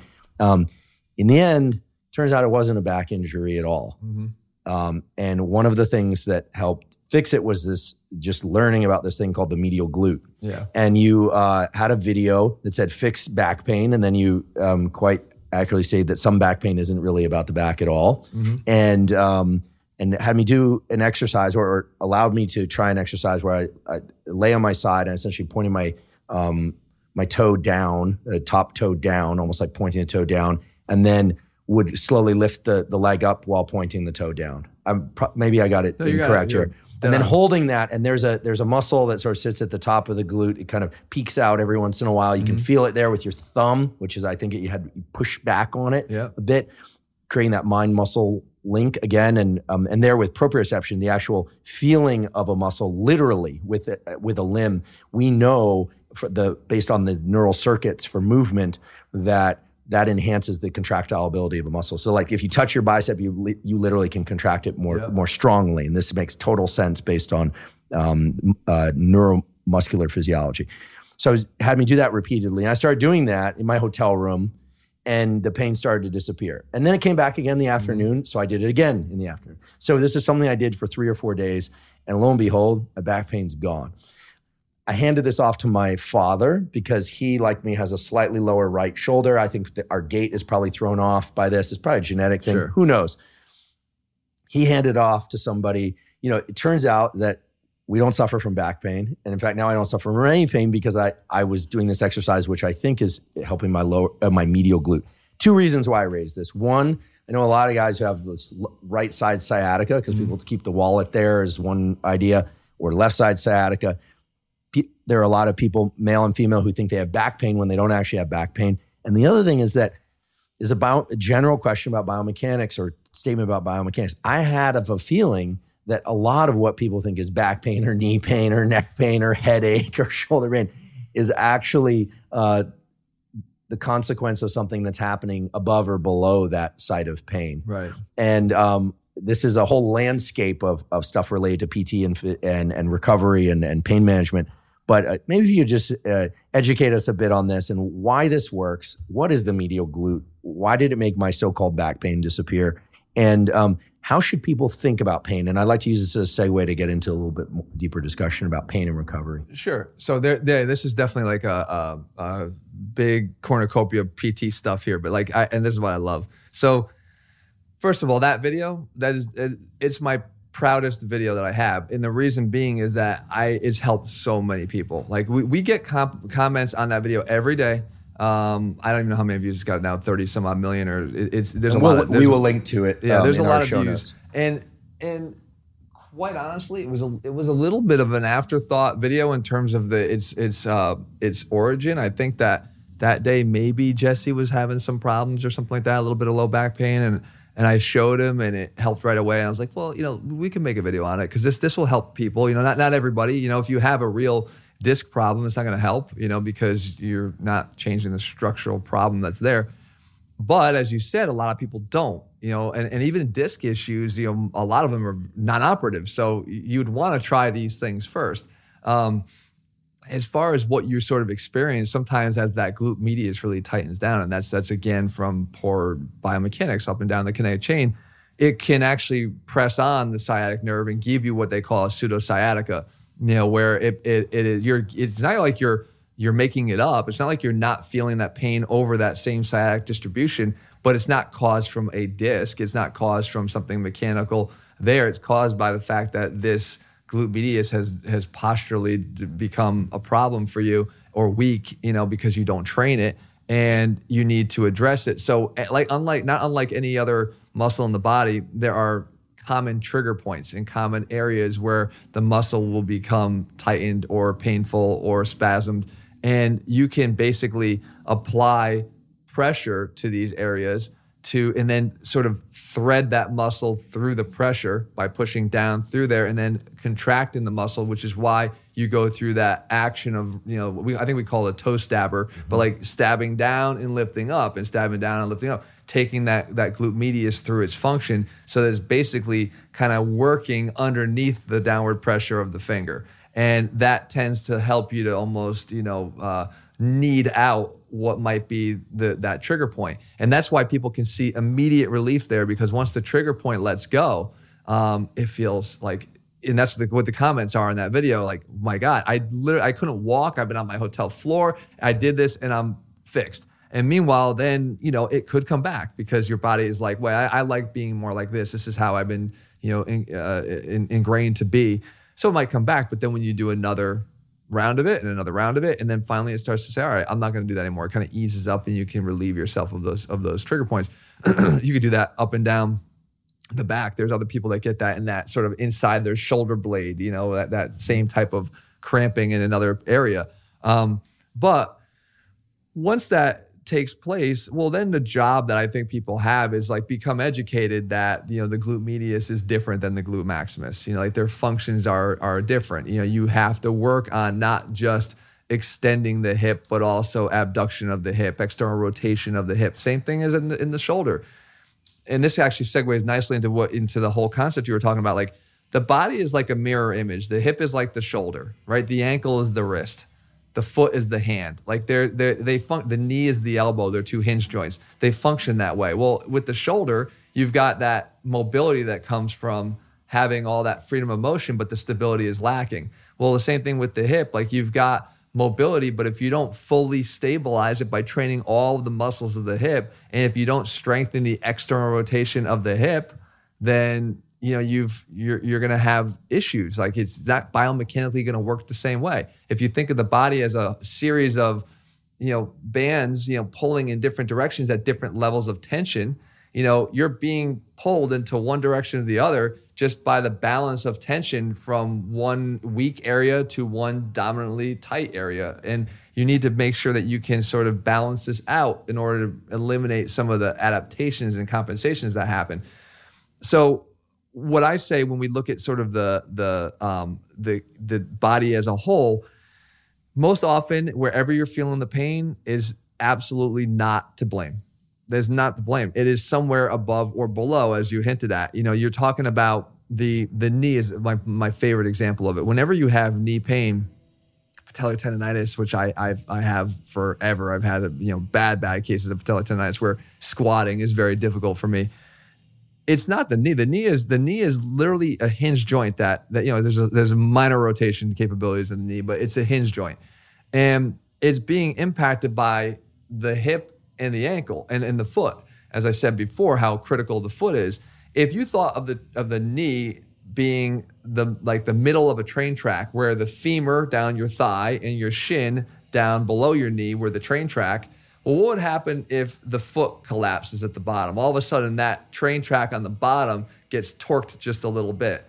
Well, who's going to feel that the most? The area where it's torquing, which is at the knee. So the stresses are going to be felt there. Meanwhile, the problem is the foot, or the problem is the ankle. People that are chronic ankle sprainers, are almost always going to wind up having back pain, because the ankle sprain causes weakness and maladaptations in the ankle that then gets connected through the chain, because now once I distort the ankle and the shin, now the knee is trying to maintain its ability to hinge smoothly, so it torques on the femur to do that. Well, the femur is now inside the hip joint pulling on the pelvis, and the pelvis is out of whack. So it really is fascinating. Like, it's one of my favorite things about how the body works is like how interconnected it is, and how one little thing somewhere causes repercussions somewhere else. And the easiest way to find out what your problem is to say, okay, I know where my symptom is, but I got to find someone who can help me find the source somewhere else, because it is going to be usually either above or below. Mostly usually below, because it usually translates up the kinetic chain. But usually it's going to be below where the real source is. So people with low back pain usually have hip issues, weaknesses, tightnesses, flexibility issues. It's almost always below. When you get into really high performance athletics, though, it almost works the other way. Like where we have pitchers who can't. I mean, I'm always fascinated by guys that have Tommy John issues, in their elbow, right? Pitchers, like if you can't externally rotate the shoulder that we talked about, again, the ability to get your shoulder back into external rotation, well, your arm has to get to a certain position for release of the baseball. And if it can't get there because you can't externally rotate the shoulder to get there, then the elbow has to sort of torque more in order to allow the arm to get back further. And it will try to take some of that motion from a joint that's not really, again, another, the hinge joint, really capable of doing that. So it starts to stress that medial elbow ligament to get a little bit further back because the shoulder is not working. And that just ultimately places strain on the elbow. So when you see a guy that has pain that floats around, a pitcher that floats around their arm, all that is sort of this balance of compensation. Once his elbow starts hurting, then he can't get the range from the elbow. So he tries to dig a little bit further back into external rotation, and then the rotator cuff gets inflamed. And then he feels that's inflamed. So, and then, by the way, during that time period, it takes some of the strain off the elbow, so the elbow feels better. Then he decides, okay, now I got the external rotation, but I'm getting too much of that. So now I start straining the elbow again, and then it keeps going through this cycle. So your body is very smart, and it's going to compensate every single time. It's going to find the compensation, but there's no guarantee that compensation doesn't leave you with a whole host of other issues. Yeah, it's fascinating. In another lifetime, I would have gone and been a PT, although it sounds like the community among PTs online. I don't know listen, we're good people, but it's like... Yeah, scientists and neuroscientists can get into pretty intense battles. Coming from the academic community, the etiquette is so different online, because I always say, I think in person people would probably behave a bit differently. They shake your hand and say hello. Yeah, they shake your hand and say hello. And there's also, look, I'll just be very direct about this. There are a lot of people online for whom their only content is pointing out the misunderstandings or alleged flaws of other people. It's like it's like the bulk of their identity, which to me is sort of a sad existence. But there's always more to gain by thinking about what's possible and what's new and what's good. Yeah. But to each their own demise or win. I mean, questioning what's out there is healthy. Sure. It's normal. It's great. Right. It actually sparks conversation. But as you said, some people's existence is solely to find things to, nag about, and not actually with the goal being to advance anything, but rather just to, Yeah, in the world of science, being skeptical but not cynical is encouraged. But I always say that the longer that somebody's in a career path, it's certainly in science or medicine, and they realize how hard it is to do various studies. Once they publish a few studies, generally they sort of get a better understanding of how the various things are done. Yeah. In any case, another along the lines of pain and pain relief and misunderstandings about the origins of pain in the body. One of the great tools that I picked up from your content, which has benefited I know a huge number of people, is I think I used to hold weights sometimes in the tips of my fingers as opposed to in the meat of the palm of my hands.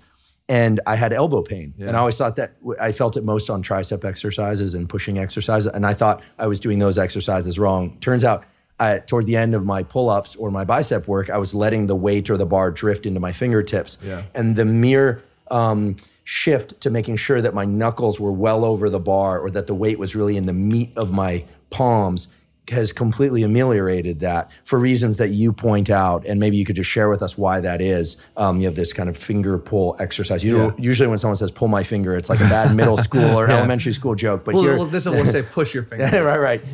This is fascinating. This is because it just shows again how intricate the body is and how responsive or over responsive it can be to something so little. And what you're talking about is that when you grip a bar, whether it be through a curl or whether it be through, and this is mostly pulling exercises, because the tendency for the bar is going to be to fall out of your hand, not like with a pushing exercise where it's kind of you're pushing your hand into the bar. So on a bench press, say, that bar can drift just by gravity doing its thing, or fatigue of the hand grip strength, can start to drift further away towards the distal digits, right? Through those last couple knuckles that we have on our hands. And though our hand can still hold it there, the muscles are not equipped to handle those types of loads. And that can start at a very, I'm not going to say light, but like, it could start at, dumbbell weight, 40 pounds, 30 pounds, even 25 pounds for some, depending upon their overall strength levels. But then when you start to apply it to something like your body weight with a chin up, right? Because that's natural for the bar to somewhat kind of float down towards your fingertips. And it actually is a little bit easier to perform the exercise with that sort of like false grip, little hook grip at the end, because you're not going to engage the forearms into the exercise. You're not going to start pulling down. But at the same time, while it could help you to perform them better by getting the back more activated, if you have weakness in these muscles, because it's not a thing that happens to everybody. It's not one of those upright row type things where I think this is happening to everybody. This is happening to people that have these inherent weaknesses in these muscles.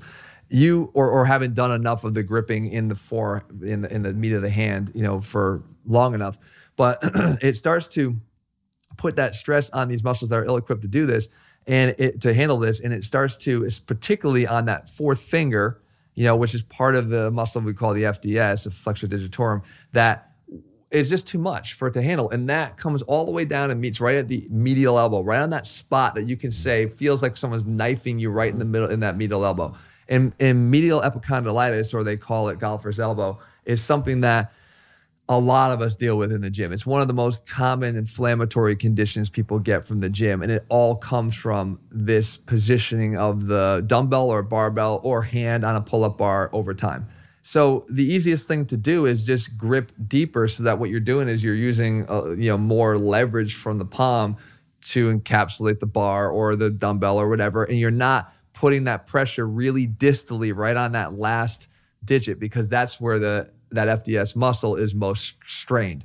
So you're just almost eliminating that from the equation. And it's one of those exercises that the load can exceed its capacity pretty quickly, so that maybe it's only capable of handling 30 pounds. And then when you're doing a chin up and it goes and it drifts so far that it's now, let's say you're a 200 pound guy, you've got, let's say 100 pounds through one arm and 100 pounds. This is simplified math that obviously is offset by other muscles, but 100 pounds through one arm, 100 pounds through the other arm. 100 pounds off of a muscle that can handle 30 is not going to take many repetitions to strain it. And you're going to feel that maybe by the time that set's over, or certainly by the time that workout's over, or the next day you wake up and you've got that notable stabbing pain.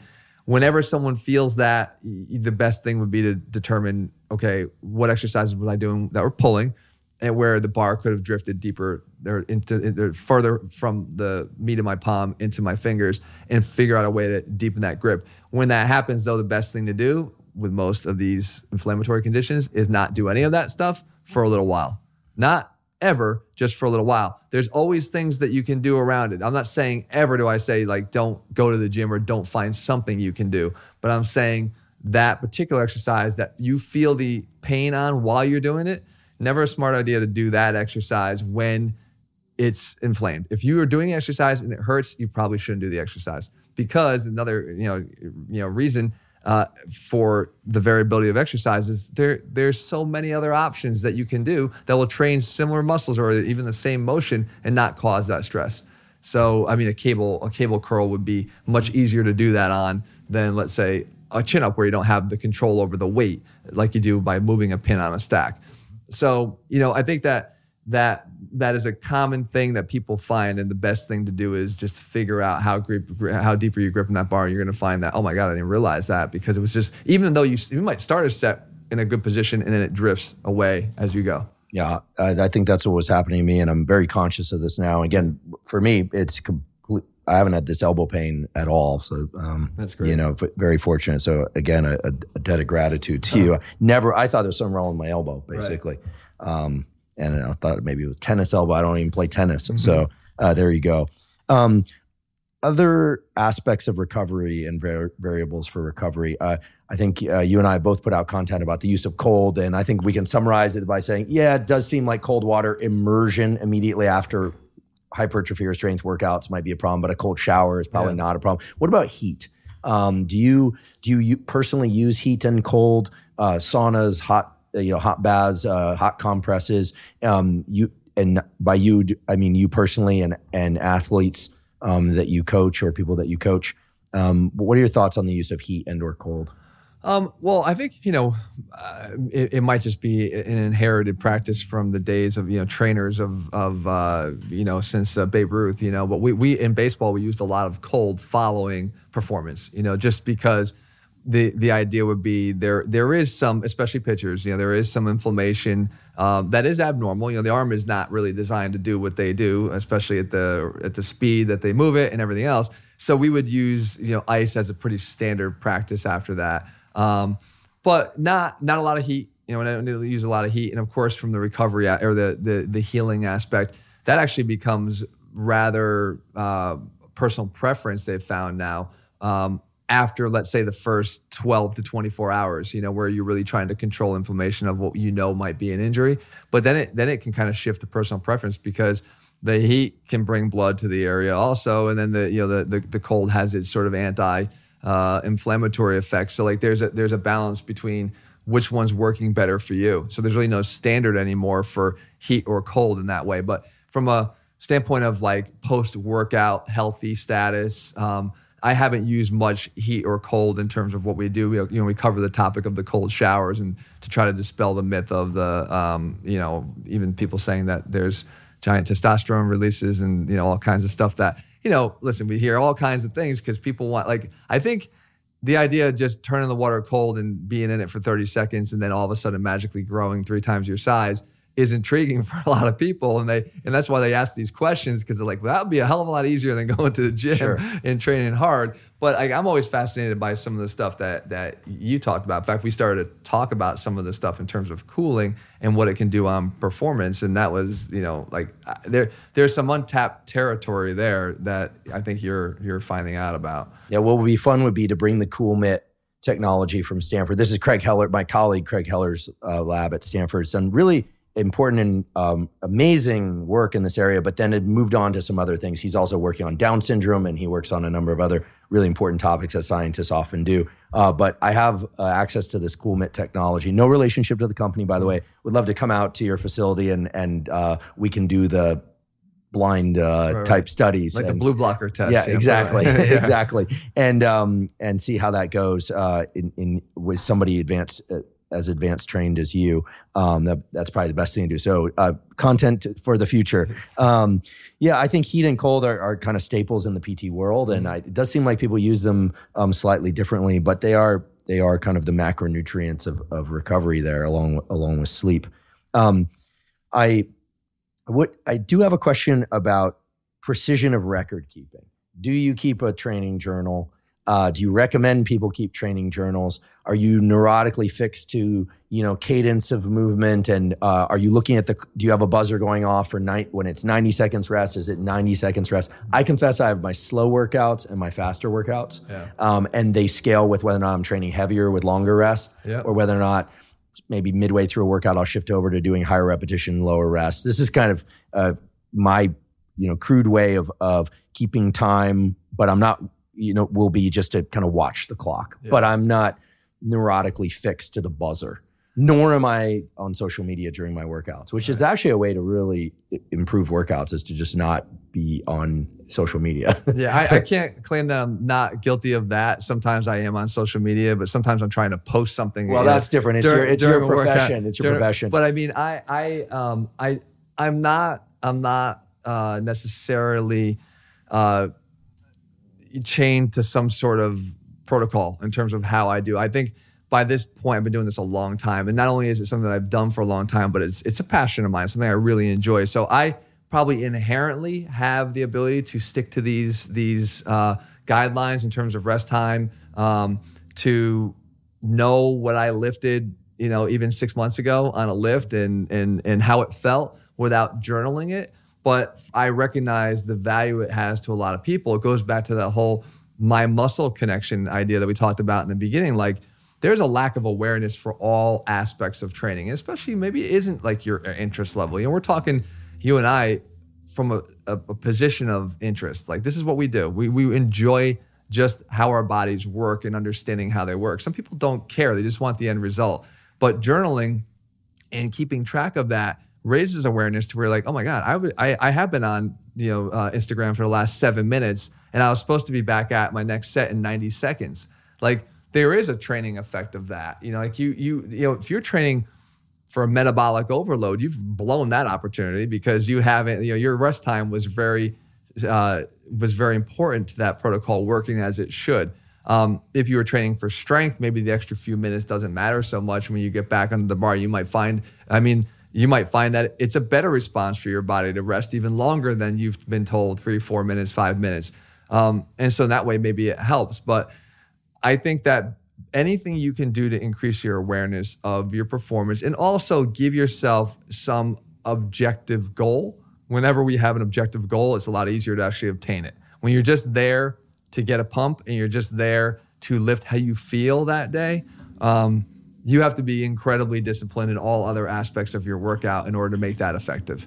And I've done that too. I've actually been able to do that too. But again, the level of repetitions I've accumulated over the course of my life and the amount that I read about this stuff, and I think I'm able to get away with that. But I think more often than not, what I'm doing is not journaling, but journaling in my head exactly what I think people should be doing, and that is getting a specific effect from what you're trying to do. It's not so haphazard. You want to get a specific effect, just like any other experiment that you're doing. You're doing an experiment on your own body with your own weights, which to me is one of the most empowering things someone can ever do. When they get bitten by the bug for exercising and training, and again, I like to use the word training rather than exercise because there's a purpose behind it. But when they get bitten by that training bug and they start to see actual changes and results, you know how empowering that is? Because we can't really control that many things in our life, unfortunately. And so there's some things that happen to us that we really wish never happened.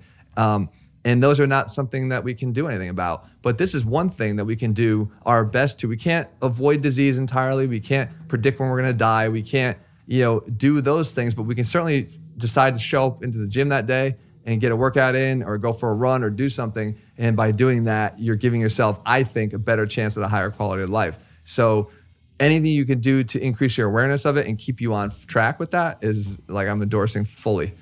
Couldn't agree more. I could not agree more. There is a topic, it's sort of a dreaded topic, but I think it's an important one, and that's the topic of nutrition. And rather than get into specific meal programs, which would take hours and probably wouldn't even manage to scratch the surface even with hours, maybe we could talk about principles around nutrition.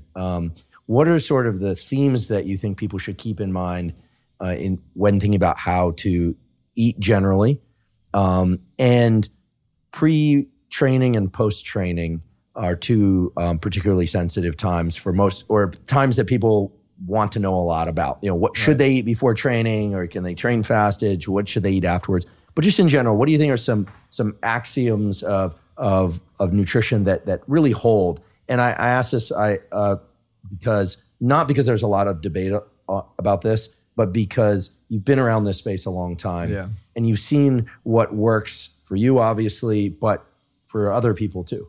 What tends to work, what tends not to work, and how should we think about nutrition?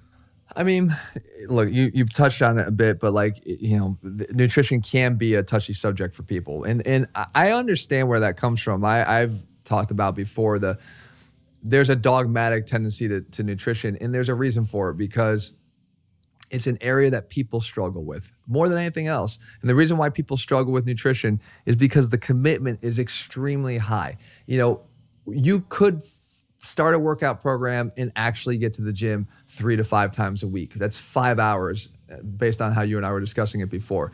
Well, what about the other 23 hours of each of those days? There's opportunity to eat incorrectly or unhealthily every one of those hours. People wake up in the middle of the night to go eat. There are things that you can do that can cause amazing amounts of damage to your longevity in the 23 hours, not the 1 hour, the 23 hours. So when people finally figure out a way to make that work for them, it's very passionate.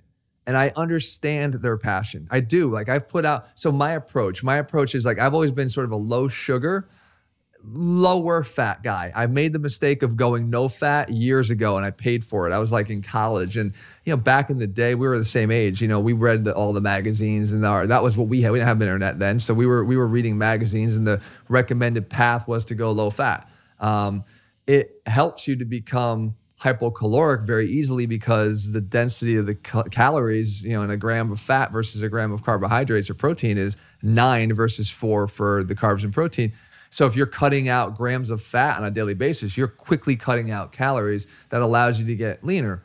Well, of course, as everything, if a little is good, then a lot is better. So I would cut all of them out or almost all of them. And at the age of 22, 21, I'm like, standing at a stop up at University of Connecticut, waiting for the tram to come and bring me to campus. And I couldn't even open my eyes because the light was blinding to me. It was normal sunlight. It was blinding to me. The photosensitivity I had, learning later on after a few more courses that I took there in biology, how necessary fat was for the development of healthy, cells. I realized what was going on. And not to mention other stuff, skin was bad, hair was falling out, all kinds of stuff. So I think that the approach to decreasing fat so it's not excessive, because again, how calorically dense it could be in having lower sugar. I'm a firm believer in sugar is really pretty toxic and something that we would all do better getting rid of a lot of it. That is the best approach for, I believe, again, in my opinion, personally, for the overall big picture, because though the people can take exclusionary approaches to nutrition and taking carbs out or, eating only fats and proteins, or again, I'm not saying it doesn't work for you. And if it's the first thing that actually allowed you to gain control of your nutrition to the point where you actually saw results and got to a healthier weight, then I always say, then do it. But just make sure it's something you can do forever and doesn't bring upon other repercussions. But I think that non-exclusionary approaches to diets are the most sustainable for the rest of your life. And all I'm interested in from a nutrition standpoint is something that's sustainable. So when I preach what I preach, I've been doing this since I was 15, 14. People say like, how's he get so ripped? I have been doing this for how many years? 30 years? Eating clean, low sugar. Yeah. 30 years, and in the beginning, it was a slow shift I had to make where I was like, I went from the worst diet in the whole world.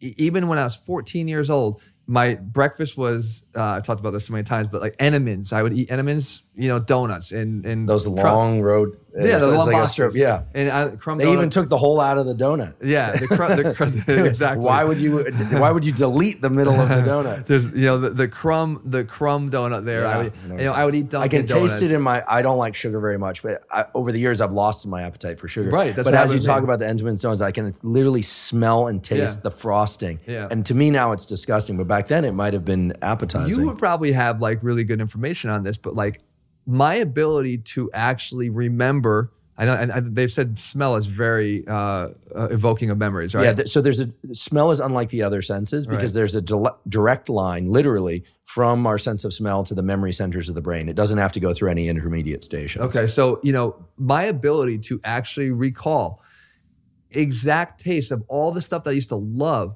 is enough to satisfy me to not engage in those things now. As crazy as that is. I almost get my fill through remembering because of these strong senses of memory of what it was like. That used to taste so good. Okay, that's good. I had it. So fantastic. That's we know the neuromodulator there. That's dopamine. Yeah. Your ability to get the dopamine release from the thought of something. Most people, when they get that dopamine release, it causes a triggering of the desire for more. Right? Yeah. People think of dopamine as pleasure. Dopamine, there's a great book called The Molecule of More. I didn't write the book, unfortunately, but someone else did. And it's a great book. And it's really about how dopamine, we think it's about pleasure, but it establishes craving. Okay. So you're able to satisfy that. And it's a very adaptive thing for you because you are indeed very lean. Yeah. And that's one of your kind of hallmark things. And, as a professional who does this in the public space, that's important, when people are out there talking about getting lean and you look at them and you're like, maybe you need to do the protocols. Right.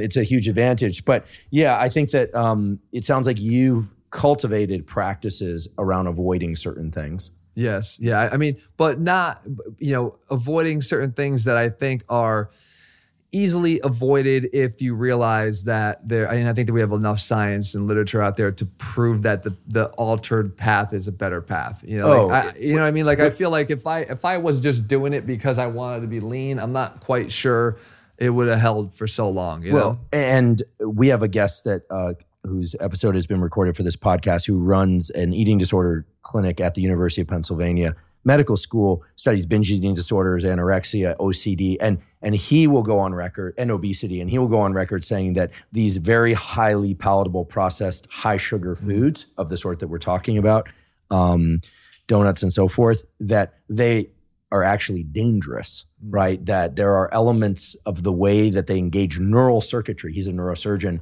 that reshape the brain in dangerous ways. And those are his words. And we're going to tank Entenmann's for sure. Yeah, and it's not just Entenmann's. I mean, I think not just Entenmann's, right? They're coming after us with what? With donuts. Exactly. Yeah, they can't catch us. Right. True. Right. True.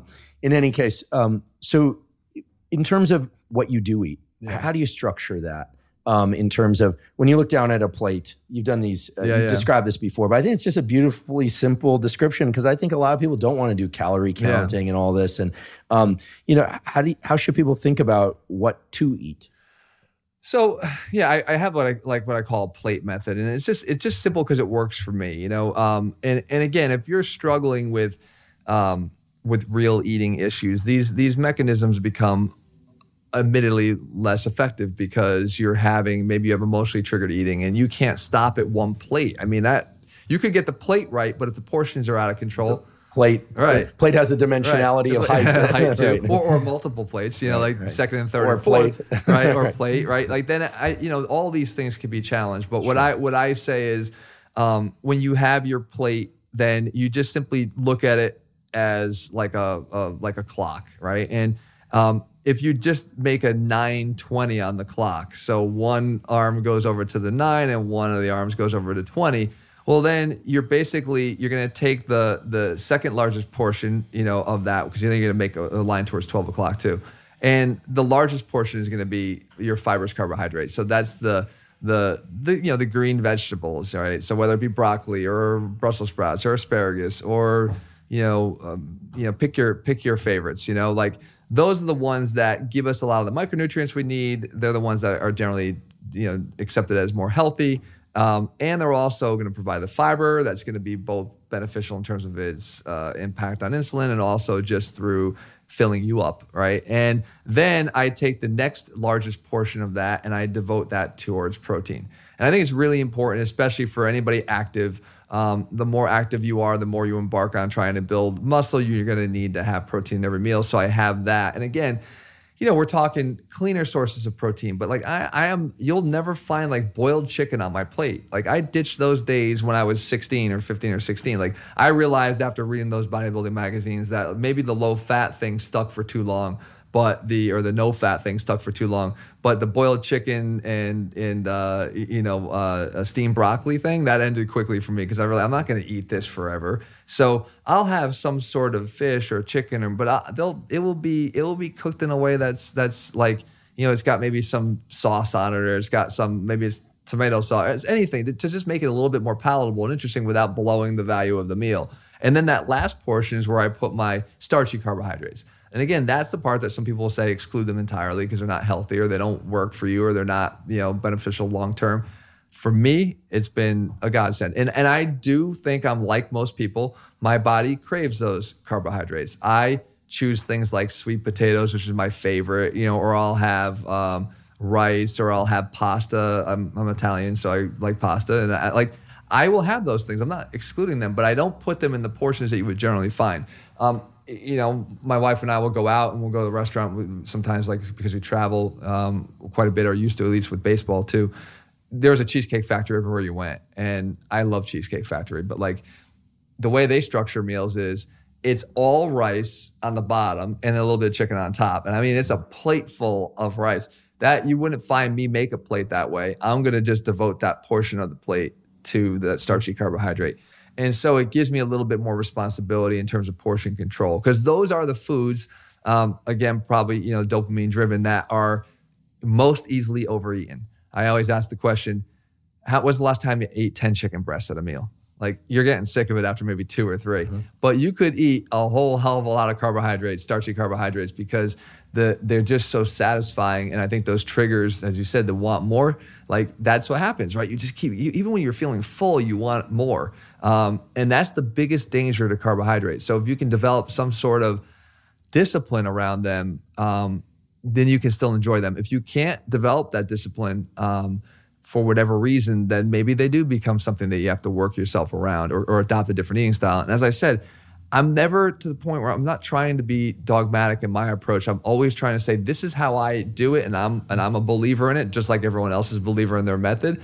But I'm open to the idea that something that works for you and gets you to a healthier weight and a sustainability, like that is good. That's good for me, provided it doesn't introduce other issues, Yeah, something one can do consistently. That's something I picked up from you over the years. What can you do consistently? And for me, that also meant when and how can I eat? What can I eat consistently that will also allow me to be alert after lunch so I can actually get some work done? Yeah. Or eat.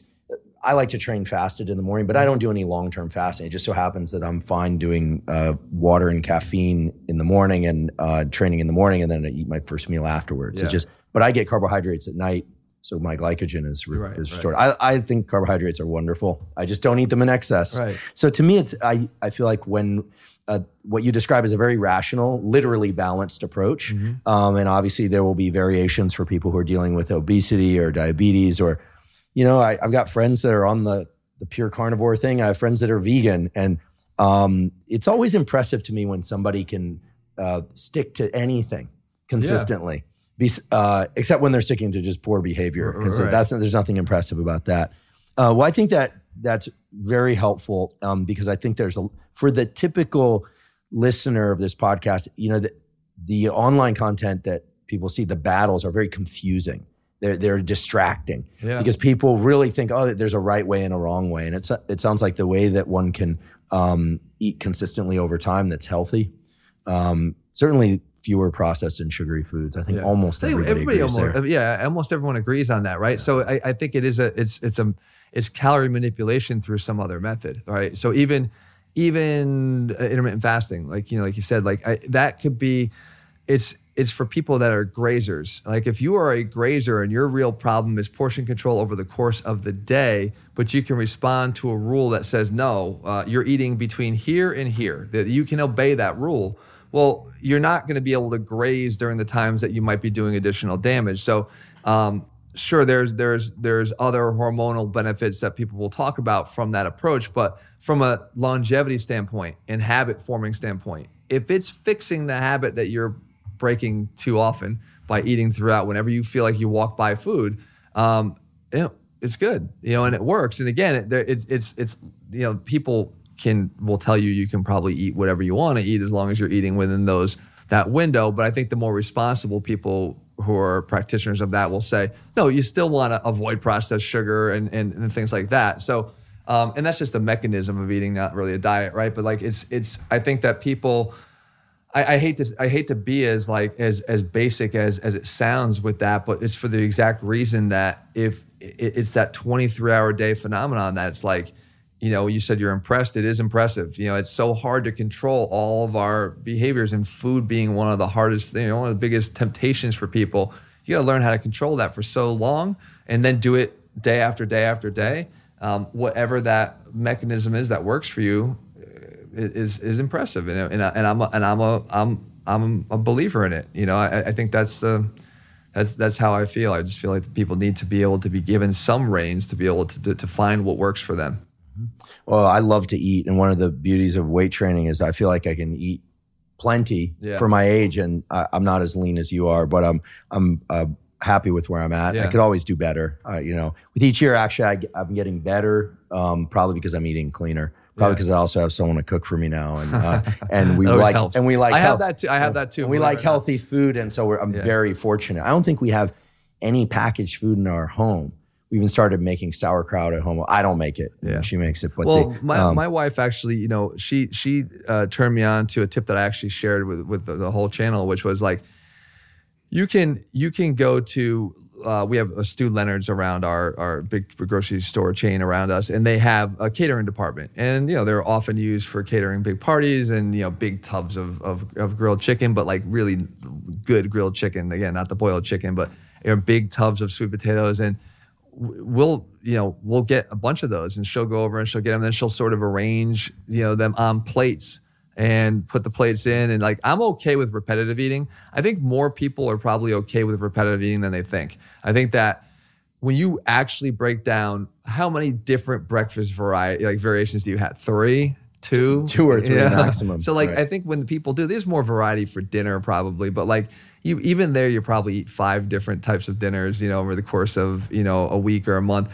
Well, if you have that ability to identify the things that you like. And again, no plan is going to work if you're eating stuff you don't like. It's not going to work forever. Nothing will. You have to really enjoy what you're eating. As long as these variations of this meal are something that you really enjoy, and there are limited versions of them, the reproducibility of that is simple. It will take some time, but if you're fortunate enough, in our case, to have somebody who can prepare it for you, now that's even part out of the equation, and it's like, it just makes it very simple. But I do think when you tally up all the costs of medical care that are spiked by having poor nutrition, and you then offset that by what it might cost you to invest in a faster strategy like this catering trick or whatever it might be, you'd be best off figuring out a way to maybe reallocate some of your money to preparing this, because you know how important it is to your long-term health and longevity. If you can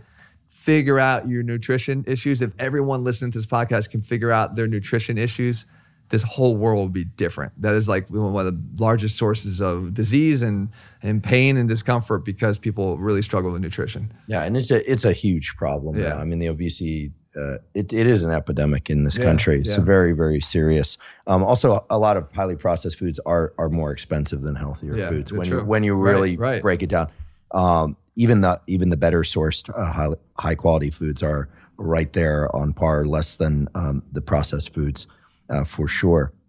I have a couple other questions as it relates to training, because I think that one thing that a lot of people wonder about, and maybe we could do this in kind of a true-false method, for just to get through some of these. 50-50, I'll get it right at least. Exactly. Men and women should train differently. The science of it will say false. Mm-hmm. And again, not to generalize, but kind of the point you touched on earlier today, I do find that casually interested women in training will migrate more towards certain types of fitness, like kickboxing, like dancing, like, low rest circuit type. Yeah. And I think, again, whatever it is that you're going to engage in regularly is what you should do. Physiologically, no. And I think if we can get more women to feel more comfortable in the gym, performing the same exercises and the same in receiving the same strength training benefits and working on progressive overload, and we've hit the holy grail.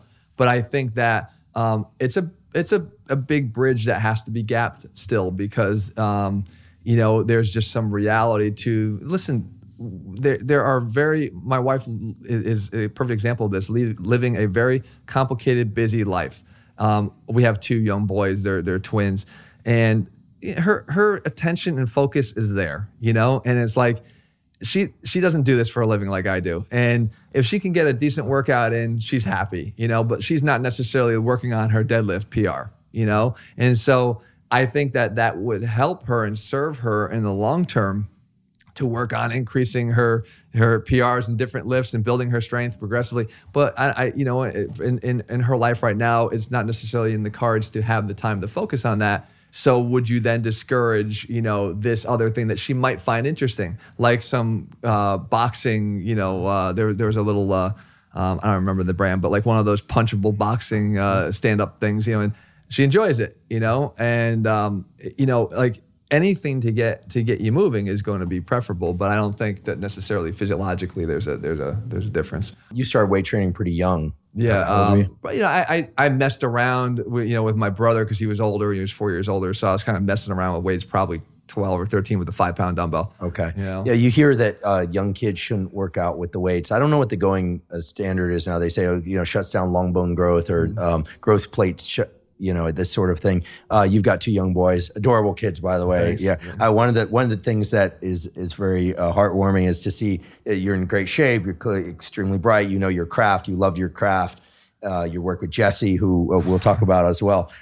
Takes great patience. Which is great. That there's a camaraderie there, and having great teammates as part of a business or to work out with just makes life better. Let's just be honest. I'm grateful to have great teammates for the podcast and my lab, of course, as well. But to see your boys and your dogs and the whole picture, it's a I'm sure it has a lot of contours and complexity that we don't know about and shouldn't know about, but it's a beautiful picture. And will they weight train? I've seen the videos of one or both of them hanging from the bar. These kids are naturals. I'm telling you that. Yeah. I wonder where they get it from. I don't even encourage it. I'm not going to be the dad who's sitting there saying, "Let's go, son." Right. Yeah, we got our 2 days. I'm not going to do that. But they have a natural interest in the gym. They just sometimes like to be out with daddy, so they'll come out there. And I of the 2 of us, my wife and I will be the one who has a little bit more of a longer leash to let them explore things, because I was a dummy at times too and figured out best through the mistakes I made. Through injury. Right. Exactly. In neuroscience, we call that one trial learning. There you go. These guys are going to be masters of one trial learning, because they'll go grab the bars of the handles of my jammer that's there because it's at a lower level to them, and they're swinging around. They're doing pull-ups on it naturally, uncoached, nothing from me. One will walk up to a deadlift bar, stand over it naturally, never saw me do it, stands over there and just goes, tries to pull it. So there's a definitely an inclination to liking the gym, and I will fully support that. But of course, body weight will be good for quite a while. Yeah. So what age do you think is reasonable for kids to start exploring a non-body weight weight training? I think around 13. I think around 13. Once puberty, I think it's okay to start to, because there's so much. I would even say for people that are like later in age who are just starting out, learn with your own body weight first. There's plenty of resistance to be had by learning how to command your body in space. So if you have never trained before, you're going to get very stimulated by doing lunging and reverse lunging, even learning some of the proprioception around movement through space. Pull-ups, chin-ups. Pull-ups and chin-ups are challenging for even people that have had 20, 30 years of experience in the gym. So there's a lot of stimulus to be had by body weight, and jumping straight to dumbbells or barbells is actually doing yourself a disservice. You can learn better command of your body in space so that when you go back to the bigger lifts, you're going to have an easier time sort of progressively loading them and building up that foundation of strength. I'm not saying that you have to become a master calisthenics athlete before you can touch a barbell. That's not even true. I'm just saying there's so much capacity. Kids are going to be doing this anyway. And really just, if you look at general play, they are jumping, they are lunging, they are climbing, they are pulling. Like that's what they do, So why, I don't know where the avoidance of like structured training is for younger kids. Again, provided they're using body weight and maybe less ballistic movements or something like that. Things that are or certainly overloaded movements. I think we should encourage kids to do more. There's a lot of obesity and kids on the rise also, and that is incredibly disconcerting to me. So I think, and I hope it doesn't come from the advice of some that say, well, wait until you're older to start doing something. Like that's a way worse trade-off than engaging in something smart now. We used to get kicked out of the house when we were kids. Totally. My mom would kick us out. Right. I hung out. I had a huge pack of boys that lived on my street, but we'd get kicked outside. Right. Like literally, you're not allowed in the no television. Right. But there were video games, of course, but we were kicked out of the house. We had to go play. For us, it was skateboarding, soccer, and then we'd find our trouble. Yeah. But post-training nutrition. We're the same age. Years ago, I was sort of neurotic about the idea that I had to ingest a certain amount of carbohydrates and proteins within 2 hours. Then it was 90 minutes of training. I confess if I train hard, so I'm talking about the resistance training, not the running, but the resistance training, 60 to 90 minutes later, I'm really hungry. But there have been days when I just skip and then the hunger passes, and then later I eat more. I might eat twice as much later. That's just the way sometimes schedules go. But what are your thoughts in terms of the nutrition science, the training related effects of the post training meal? Is it something that you try to get? Is it something that you think people should pay attention to? So that science has actually probably been the one that's changed the most in my lifetime, honestly, because I again, we're the same age, and I was falling for the same trap, where I would really be focused on, like, I'm risking speeding tickets driving home from the gym to make sure I got an anabolic window. Like I did all that. I really did. But thankfully that's been sort of debunked, and your body isn't just rushing through, these certain periods of time to utilize the nutrients in our body, but are able to partition them and use them over a much greater duration. Up to now, they're saying, 3 to 4 hours after training, 5 hours after training, you can still see the benefits of replenishment. A lot of that is just, I think there's a consistency element to it, that just utilizing a post-workout window or a post-workout meal, even if it's within 2 hours or 1 hour, is just ingraining the habit of saying, listen, I just did this activity and now I want to replenish some of what I lost, the energy that I used to perform, the exercises that I did. And just getting into the routine, knowing that the engine is ultimately fed by what we put in it. And the concept of replenishing the fuel lost is still a concept that I think, again, different in mechanism, but still important in terms of fueling the overall performance. So, the pre-workout period of time gives us a chance to actually have a longer window, because if those nutrients are obtained pre-workout, it's not like they're gone in that hour that you've trained. They're still there and available for your body to use. So, I think it's important to get one of the two, right, or at least make sure you're consistently having one or the two, or you might risk going through all these periods of having no nutrition to support your efforts. Not only will your workouts potentially suffer in terms of the output, but then you're also not providing your body any ability to capitalize on an opportunity to feed it and refuel and recover. So I'm not very dogmatic about what specifically to eat pre or post workout, but I do think you should have protein surrounding your training, whether that be ahead of time or after. Protein could be a little bit hard to digest for some people, so if you do that pre-workout and then you're finding your workouts slogging because you don't feel good, then certainly you put that after your meal. But this whole concept of the urgency of time has thankfully been removed, and we can just learn to eat a little bit more, responsibly and drive more responsibly. So we're not, trying to rush home from the gym and risk, killing people on the way. I think it's, but I think it's great, because I think that was something that it just showcases a belief that people had for so long that has since been proven to be not that important. And there's a tip of the cap towards research in a good way, where it's like, all right, I think we could all agree that this isn't necessarily true anymore. And look at yourself and say, oh my God, I did that so often. Like I bit that one hook, line, and sinker. But then realize, okay, but we could always make a change. And the good thing about nutrition is those changes can happen the very next time you go to eat, and you'll start to see the benefits of that. So I'm not a big believer in that strict approach to pre or post workout. Even as far as pre-workout supplements, a lot of people don't take them. A lot of people don't like them. They don't take them. They're not necessarily even being used as the nutritive side of the pre-workout. They're just more used to fuel the workout.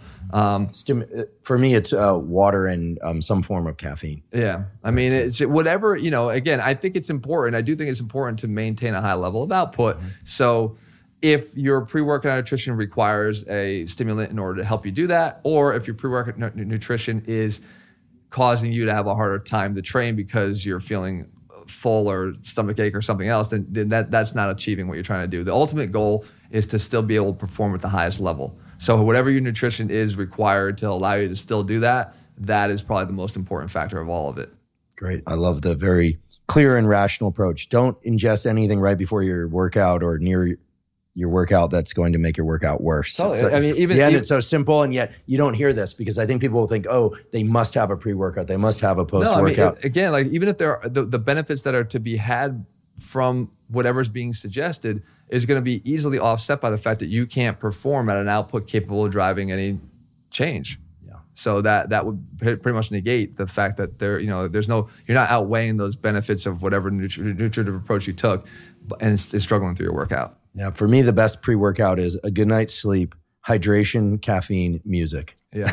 There you go. I mean, it's a pretty simple formula, you know. Yeah, it works. And then post-workout, I do find I get quite hungry and want to eat quite a bit more. And well, that's a natural response. The body's going to, and most people want to do that. And I think it should be fed. I work out as, again, a lot of my postings on Instagram will happen at 10 o'clock at night, 10:30 at night, 11 at night, because I am actually training there. And that's where I'm taking those little breaks in between sets to actually film or post something. Mm-hmm. But like, I then go inside, I eat dinner. So I'm eating at 11 o'clock at night. You know, it's not necessarily ideal. I'm not recommending that as a tool for anybody. I think it dispels one thing. I've never been a believer in can't eat carbs after 6. Yeah, that makes no sense to me. Zero sense. Based on all the science of metabolism that I've seen, makes no sense. I think as long as you can, sort of like napping. I talked to Matt Walker, one of the great sleep researchers, wrote Why We Sleep, et cetera, and has his own podcast about sleep, tremendous researcher, public communicator about sleep. And he said, naps are fine provided they don't interrupt your ability to sleep well at night. Right. Simple. Right. Some people can sleep from 8 to 9 p.m. and then go to bed at midnight and not a problem. Other people, they take a 30-minute nap after lunch and they can't sleep at night. Right. Same thing with caffeine's a little different because Matt would argue the architecture of sleep can be disrupted, et cetera. Mm-hmm. But if you can eat dinner late and eat carbohydrates late, I actually need carbohydrates at night in order to be able to sleep. Whenever I've done a low carbohydrate type regimen in the evening, I have a hard time falling asleep. I'm just too alert. Yeah. And so I eat carbohydrates in the evening to restore glycogen, but also in order to make sure that I can fall asleep.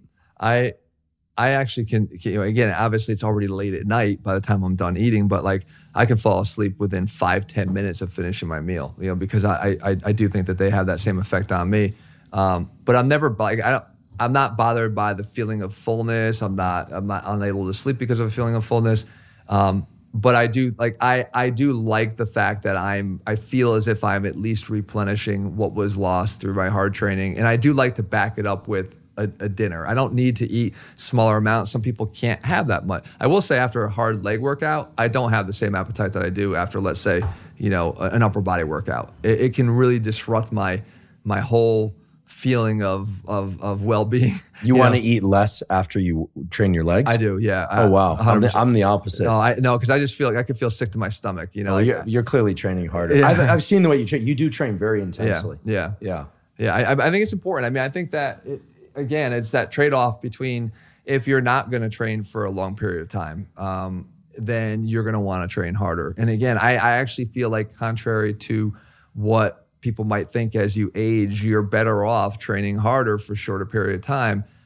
It's always within the realm of safe training. I mean, I think that's what I like to think that's what I bring to the table, like an approach that's smarter so I can train harder, like not doing the dumb things I did when I was a kid. And with that, trade-off, being a harder trainer, I think I get the results that I want because I'm able to really push it and then back off. And again, the meal feels like almost a physiological reward for the hard effort I put in the gym, knowing that I'm also replenishing and setting the stage for the next day to be another successful day of training, or maybe not, depending upon how many times a week I train, But yeah, I think that it's a lot less. It's a lot. I hate to say it, but it's a lot less scientific than we want to make it. And as it seems to be coming back oftentimes, like the thing that works for you is really the most important thing, because ultimately getting your ass in there and doing what you do is really the thing that provides the best benefit. Absolutely. And there are many things that I would say are hallmarks of Jeff Cavaliere, but one of them is certainly consistency. You make it happen one way or another. Huge. I mean, consistency really is the determinant. And I know that is the hardest part for people and why people tend to look for the shortcut, because consistency is the part that, that becomes the biggest challenge. But If you could find the, I mean, through what I've been trying to encourage here is like, if you could find the nutrition approach, if you could find the training approach, if you could find the training split, if you could try all those things that encourage you to want to go to the gym, like you're locked in at the point where you said you actually look forward to going and doing your workout. I love it. Right. I look forward to, I mean, it's, actually this morning, one of our teammates for the podcast, and I got a workout, and halfway through, I just turned to him and I said, I'll never figure out why that feels so good, but it feels so good. I really enjoy it. And I love to eat, and it lets me eat. Right. And I love the way it makes me feel afterward. Yeah. I don't understand this concept of not enjoying the gym. Cardio is a little different. I always loathe the first 10 or 20 minutes of a jog. I mildly loathe the middle third. And by the end, I think this is the greatest thing ever. Why don't I do it all the time? And then that feeling evaporates before the next time I do it. Yeah, of course, you don't even remember it either. Next time you get on, you hate it again. Exactly. Yeah, I think if people could, if we had one gift we could give to everybody, it would be the love of fitness, right? If they could be bestowed the love of fitness, it would change the entire world, But I think when you hear things like this, that like, hey, that will work and that will work too, and that this will work too, rather than the dogmatic one-way only approach, which can become discouraging for people, then I think it becomes a little bit uplifting. Like, well, I've never tried that. I've actually never tried a total body split, or I've never tried, that style of eating. Like, it becomes encouraging that you might want to explore, and then you might finally get locked in and say, I really like this, and then you're off and running.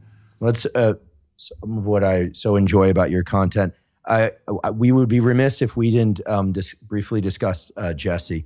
One of the great pleasures for me in watching your content and learning from it over the years is that you took on you decided to mentor somebody, right. Jesse, and there's some poking fun back and forth between the two of you, which is very amusing. But I have to say, it inspired me to do something early on in developing this podcast, as I have a young intern who has helped me with some of the research, and he's interested in science. He's about to go off to college, but he also got really into fitness. So we would watch the videos of you guys. He was helping me get the Instagram content out early on. And one thing that was it's such a pleasure to be able to pass along knowledge. And of course, I'm learning from him, right? This is always the way it works. Right, we learn from teaching and we learn from students.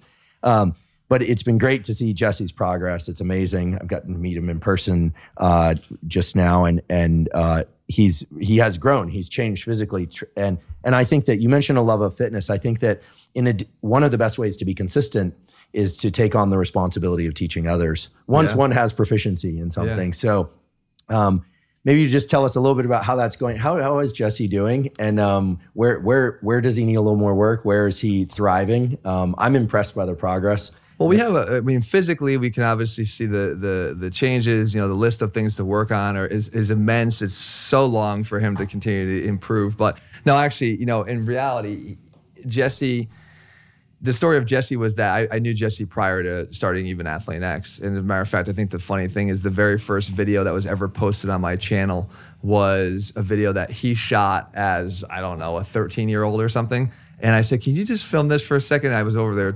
training members of the family. So he then went off to college, went into film, realized he had much greener pastures at Athlean X instead of becoming the next Scorsese or something. And he decided to come work with me. And the expectations in the beginning were just to edit videos or just to, help with various aspects of like my day-to-day that I don't think I was, equipped to really handle and grow the business anymore. So then, look at by virtue of being in that environment, there's an interest. I think if I worked in a gym, I might become interested in working out. And though mine is not a commercial gym, it's sitting right behind my office, window. There became an interest in wanting to work out a little bit. And it wasn't even an intentional experiment, to put Jesse there. I just thought that he's a very likable person. He has a very funny personality. And he's also the everyman. In some ways, as I'm sure maybe you experience sometimes, like I'm the guy that comes naturally for me is what people will say. Like, this is what you do for a living. Like, this is what you, like, there's an element of disconnect in terms of the relatability because I do this for a living. I can't deny that. I do work with professional athletes. So like there's a level of interest in this above and beyond. But for him, he's just the kid who wants to train maybe if he rolls out of bed before 11 a.m. And doesn't have a date on Friday night. But that's the guy everybody can relate to. And watching him transform And I love the fact that even the interest level, was up and down. Like it wasn't consistent for him because he was like, part interested and then maybe not interested for 3 months and then interested and not. And I never pushed it on him. This was no orchestrated experiment for me. It was just like, if you want to do this, then do this. And also from a standpoint of like lending my help or expertise to him, like I said with my son, I'm not going to force it on anybody. I don't want to do that to anybody. I don't think that that's ever going to spark that desire for long-term, adoption. So he got more interested. He started to learn more about it. He watches the videos that we're filming. He films the videos that we're filming, and he's learning through what I'm saying. He's becoming more of a student of the field. And I have to say his knowledge in the field has grown with the growth of his physique.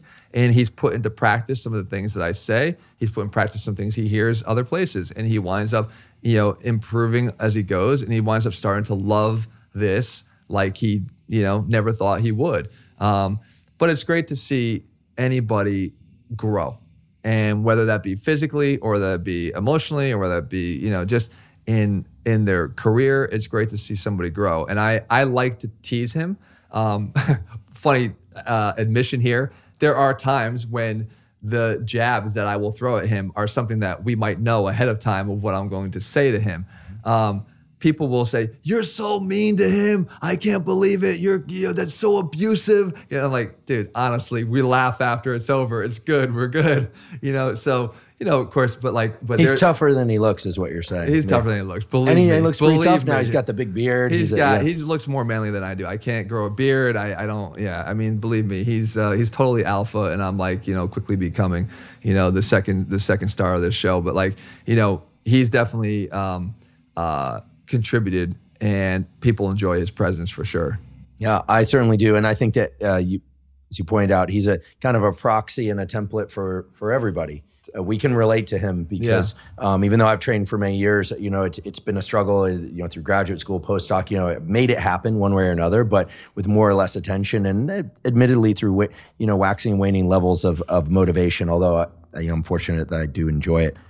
What I think is nice about it too is that it's a realistic expectation that we set. I think, in other words, you're showcasing what the journey actually looks like, and he's been on the journey for, again, devotedly for, let's say, the last year and a half, but on the journey for 5 years. If I could make the gains that he did, starting when I started training at 14, 15, and you're saying, hey, by 20, you're going to have the strength levels he does, the physique that he does, the knowledge that you've gained. Like, that seems like a blink of an eye now, looking back, at 46 years old, I'm like, holy cow. Like, I think it took me 20 years, 15, 20 years. So, to just even start to get into a groove. For him to do it in a period of 5 years, it doesn't seem long. Whereas there's people that will criticize his journey, like, oh, it's just taking so long. It's so there's such an instant gratification, that people seek. Luckily, that's the minority. Most people are like, this is amazing, But I think that it becomes very uplifting because not only is it relatable, but the journey is real, and people can appreciate that. Like, this is what will happen if you actually put in consistent hard work, and you'll watch him transform. Go back and watch the videos. Like, we like to oftentimes throw back to videos where he appeared as, smaller Jesse, but also shy Jesse, arms crossed, head down, not making eye contact with the camera. To where now he's got his own skits and intros. It's like it's funny because the confidence with the growth of physique came confidence too, which is great. Absolutely, it's pretty soon it'll be his world, and we'll all be living in it, as they say. Well, on behalf of myself and all the listeners, I really want to thank you. First of all, for the discussion today. I learned an immense amount. Even though I thought I knew your content well, I still learned an immense amount. Many things we could deploy, from when to stretch, how to stretch, the skipping rope. We talked about nutrition. We talked about heat, cold, training regimens. And what I love about all of this now that you've given us is that there's a backbone of logic, and some consistent themes indeed about consistency. But the logical backbone, I think, is what will enable people to really show up to the table and stay there for training consistently over time. And as you said, the gift of fitness is an immense gift. I can't thank you enough. I know you're an incredibly busy human being with kids and dogs and a marriage and a That's my thriving pleasure. business. I'm happy I was able to make it work because I've been watching your stuff for a while, and I I love the science of it. I like the way you think. And it's just, I'm just really fortunate that I was able to do it. Well, I feel very gratified in hearing that and honored to have you here. So thank you so much. Thank you. Thank you for joining me for my discussion with Jeff Cavaliere. I hope you found it as interesting and as actionable as I did. If you're learning from and are enjoying this podcast, please subscribe to our YouTube channel. That's the best zero-cost way to support us. In addition, please subscribe to the podcast on Spotify and on Apple. That's also a terrific way to support us. And on both Spotify and Apple, you can leave us up to a 5-star review. If you have comments and feedback, the best place to leave that is at the comment section on the YouTube channel. There, if you have suggestions about specific episodes, or you have specific questions, or you have suggestions about guests that you'd like us to interview on the Huberman Lab podcast, we read those comments, and indeed, we take them to heart when developing future content.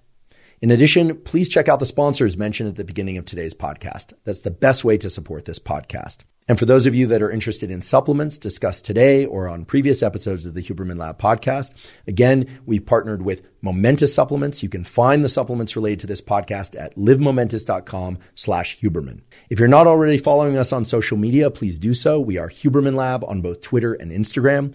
There I cover science and science-based tools, some of which overlap with the content of the Huberman Lab podcast and other of which is distinct from the information covered on the Huberman Lab podcast. So again, it's Huberman Lab on Instagram and also Huberman Lab on Twitter.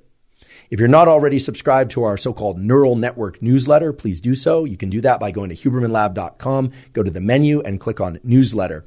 It costs nothing to sign up or to receive the newsletters. They come out about once a month, and they contain summaries of actionable protocols, links to relevant scientific research.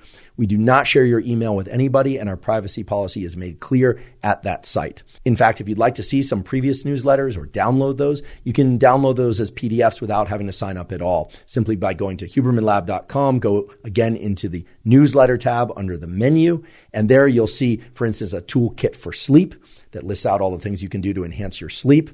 It lists out the so-called neuroplasticity super protocol for enhancing learning and teaching, and so on. Again, that's the Neural Network newsletter at hubermanlab.com. And last, but certainly not least, thank you for your interest in science.